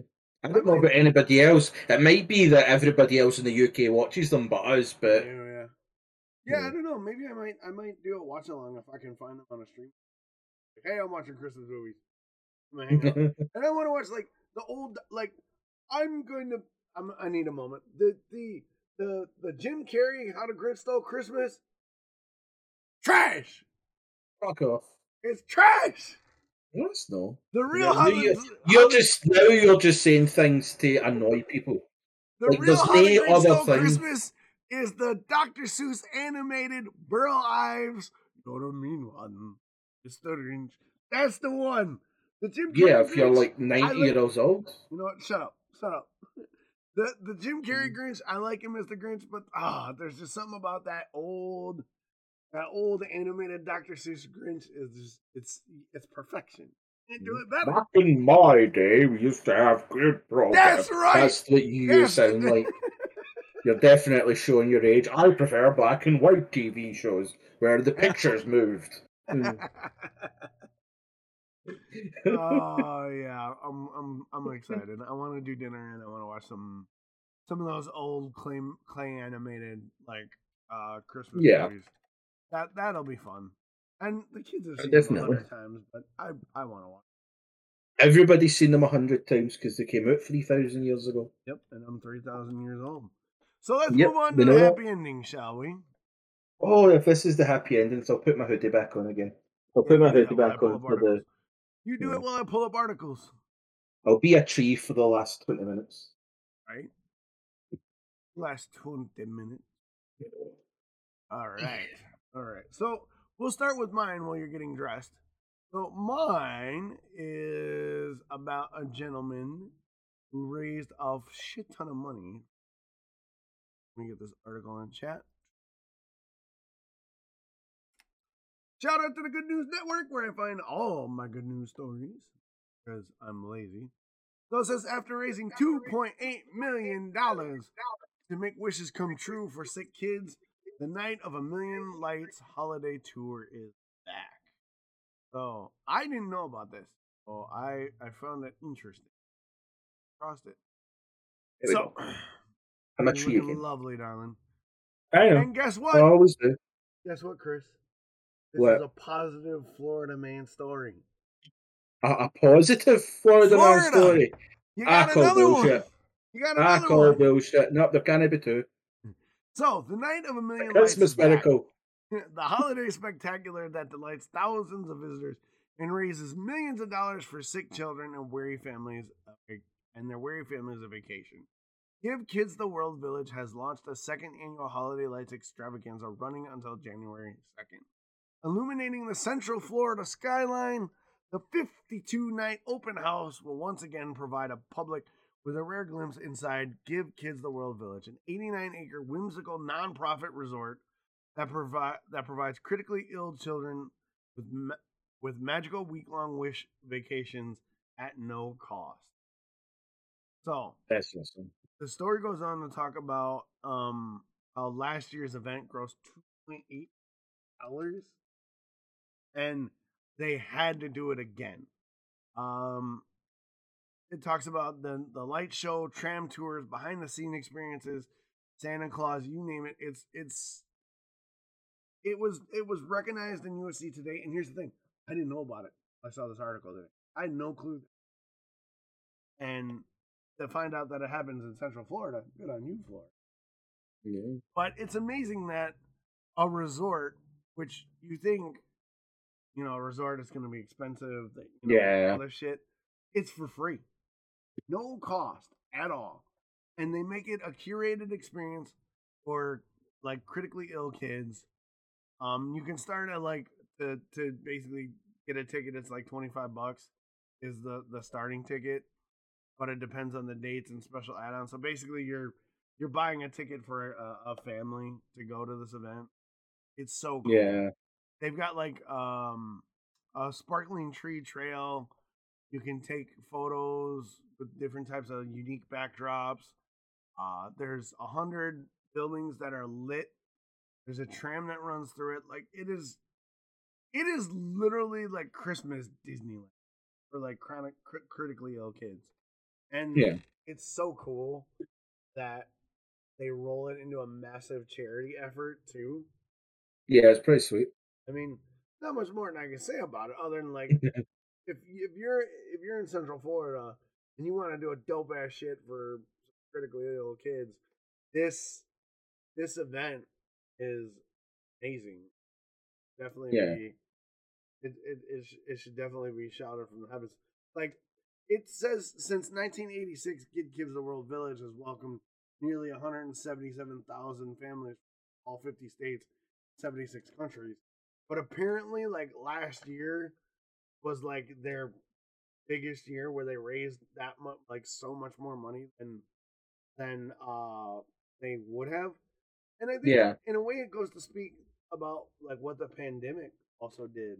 Like to raise $2.8 million. Critically ill kids in a global pandemic, and that's like one of your biggest years. Like, yeah, a lot of bad shit happened during the kid, but a lot of good shit. Starting to hear a lot of the good shit that during the pandemic, technology advancement, medical advancement, new charity initiatives and drives. And definitely, I love it. Looking at some of these photos, I want to go. I want to go ride on this train and shit. And you just have to go to the link that they've posted in the article, and $25 for like certain days, and then $35 for adults. It's $18 for kids, I think, for like premium dates, and then for holiday dates it was something else. I can't remember what I looked at. I read, but it has everything that you need to know Perfect. And it does say discounts are available for groups of 25 guests or more, so you can get a whole fucking group. Like, get your work going. Everybody goes, have a good fucking. I'm drunk. It's an awesome event, and the fact that they Definitely. do it to like help critically ill kids, I'm 100%. 100%.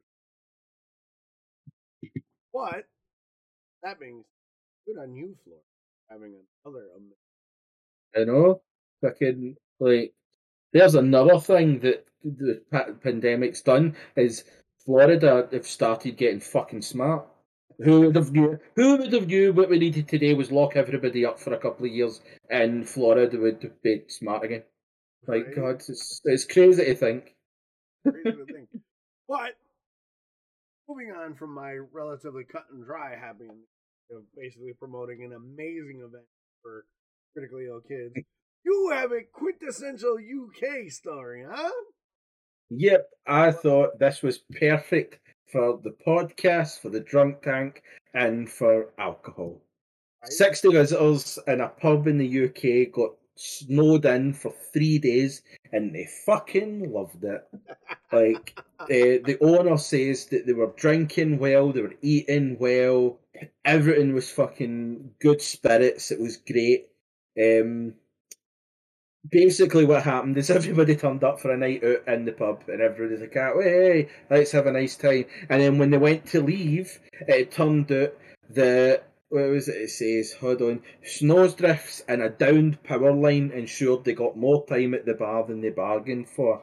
So basically, there was a massive snowstorm while they were all getting drunk, and they couldn't leave.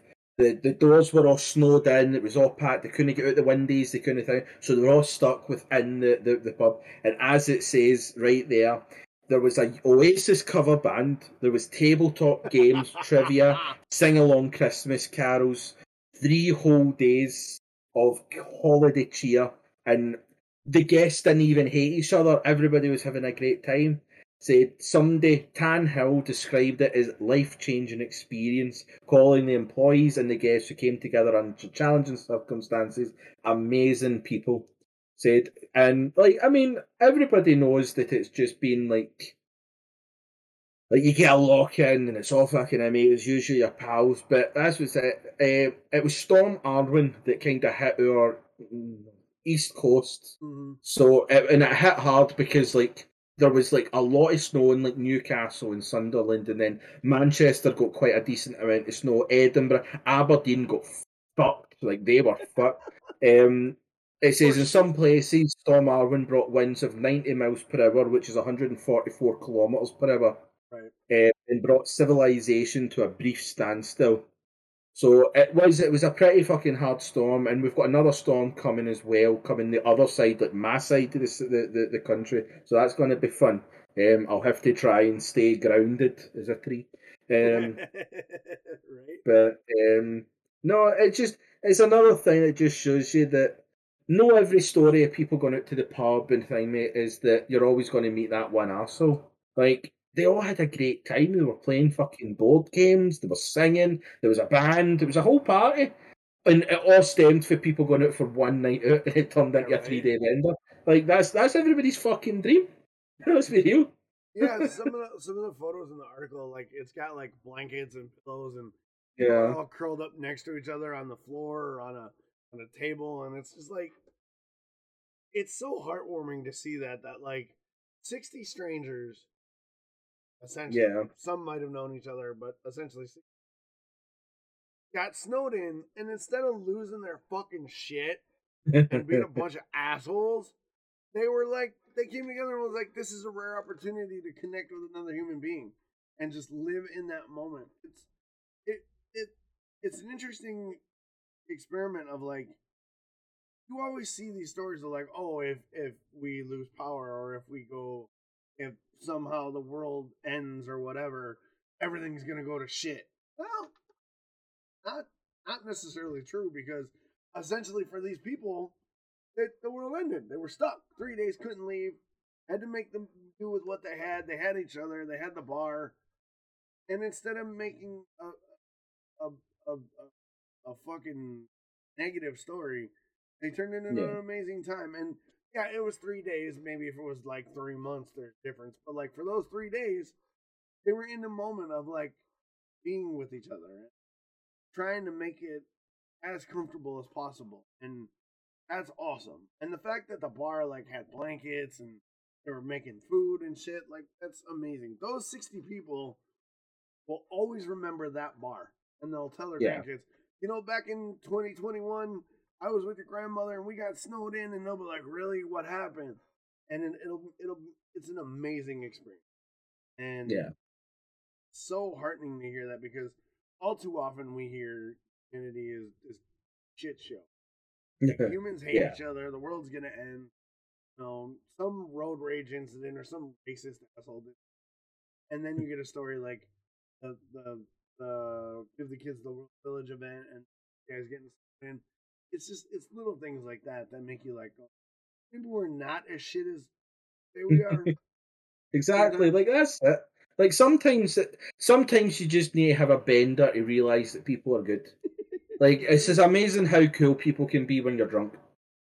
Yeah, if they're the right type of drunk, for sure. Yeah. But yeah, sure. no, man, it's such a cool story. And like I wonder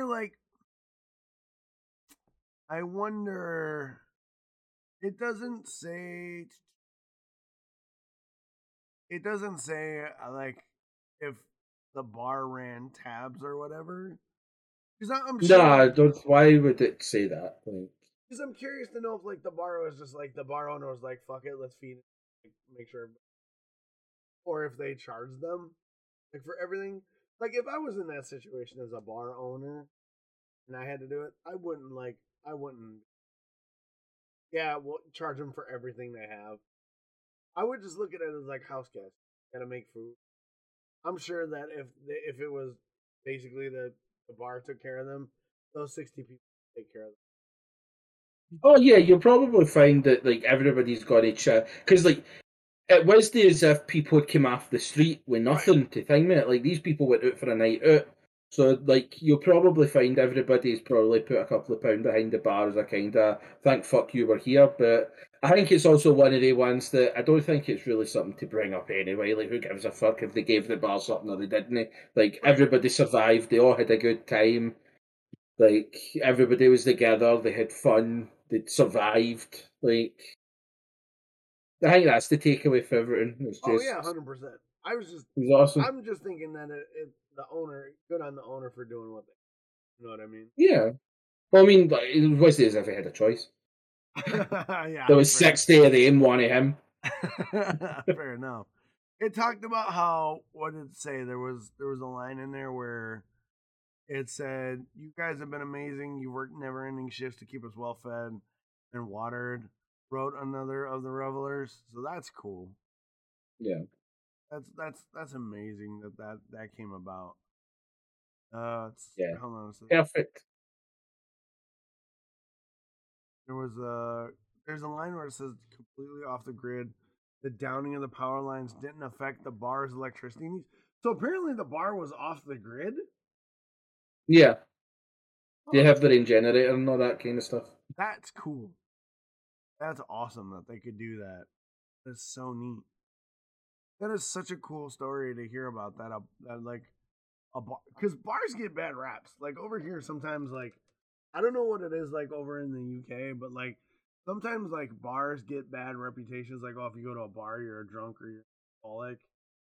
And then on the flip side, sometimes you do get like the community bars. Like I grew up, my mom was a bartender. There were some bars where it was very family orientated. Like we'd go in and they're like football on Sundays. The bar would like have free chicken wings and pizza for anybody who was in the bar. So yeah, having a story like a really nice story about people surviving a blizzard in a pub is kind of cool. I really dug it. I found it super fun. Yeah, awesome. Yeah, but I think that's going to bring us to the end of the holiday special. We've had a great conversation. We've shared some good stories about the holidays. We've talked about personal growth and things like that. So I think it's a wonderful, wonderful time. Also, on a side note, keep your thoughts out for the people in Kentucky. and surrounding states. I did not hear that. Oh, yeah, my cousin was posting something about it. There's some nasty weather that. Yes, Trent, thank you. We'll definitely keep our T's and P's, as they say, for those in Kentucky or here in the States. But Chris, anything else to add? No, I think that was a pretty decent fucking episode for talking an hour ago about what we were going to do. Well, tell the people where they can find you and how they can reach out and get a hold of you if they want to share stories or recipes, whatever. Yeah, just right across the board at Chris's C90, Twitch, Twitter, YouTube, everywhere. It's all the same. It's easier. But yeah, if you've got any recipes that I can consider for my Christmas dinner, then send them in so that I can look them at. As I said, I'm making my own cranberry sauce, so I've got that recipe, and I've got another couple of recipes, but I'm looking for things that I've maybe not heard of that maybe give it a wee try. So definitely let us know. Yeah, Even 100%. share some of your stories about Christmas and what yous used to do for Christmas or what you miss about Christmas. Kind of positive things at this holiday time. 100%. I agree. And you all know me. I'm Dox Ryan across the board, across social media, across Twitter, all that. You want to reach out to me and be like, how you doing on that pulling back a little bit there, Dox? Let me know. Keep me accountable. I'll let you know how I'm doing. So I appreciate you guys. This is our mid-season break. We will be back after the new year. Just keep your eyes on Chris's Twitter and my Twitter for the return. Over 80 dead in the entire city. Wow, by tornadoes. Yeah, I'm gonna have to look that up now. But thank you for bringing that to my. I had seen something about Kentucky, but I hadn't really looked into it. But yeah, I will definitely look now because I know my cousin was. But you can find me at everything at Dox Ryan all across the board. Like I said, reach out to me, ask me how things are going, share your traditions and stories with me if you'd like as well. And we'll be back after the new year with the second half of season 2. More interesting guests, more interesting commentary from Chris, more from me, more personal growth, and just more of the drunk tank shit that you. So, happy holidays, happy Kwanzaa, Hanukkah, Chris, whatever, all of them. Happy holidays. Chris, Yes. say goodbye. Yeah. Goodbye. Merry Christmas.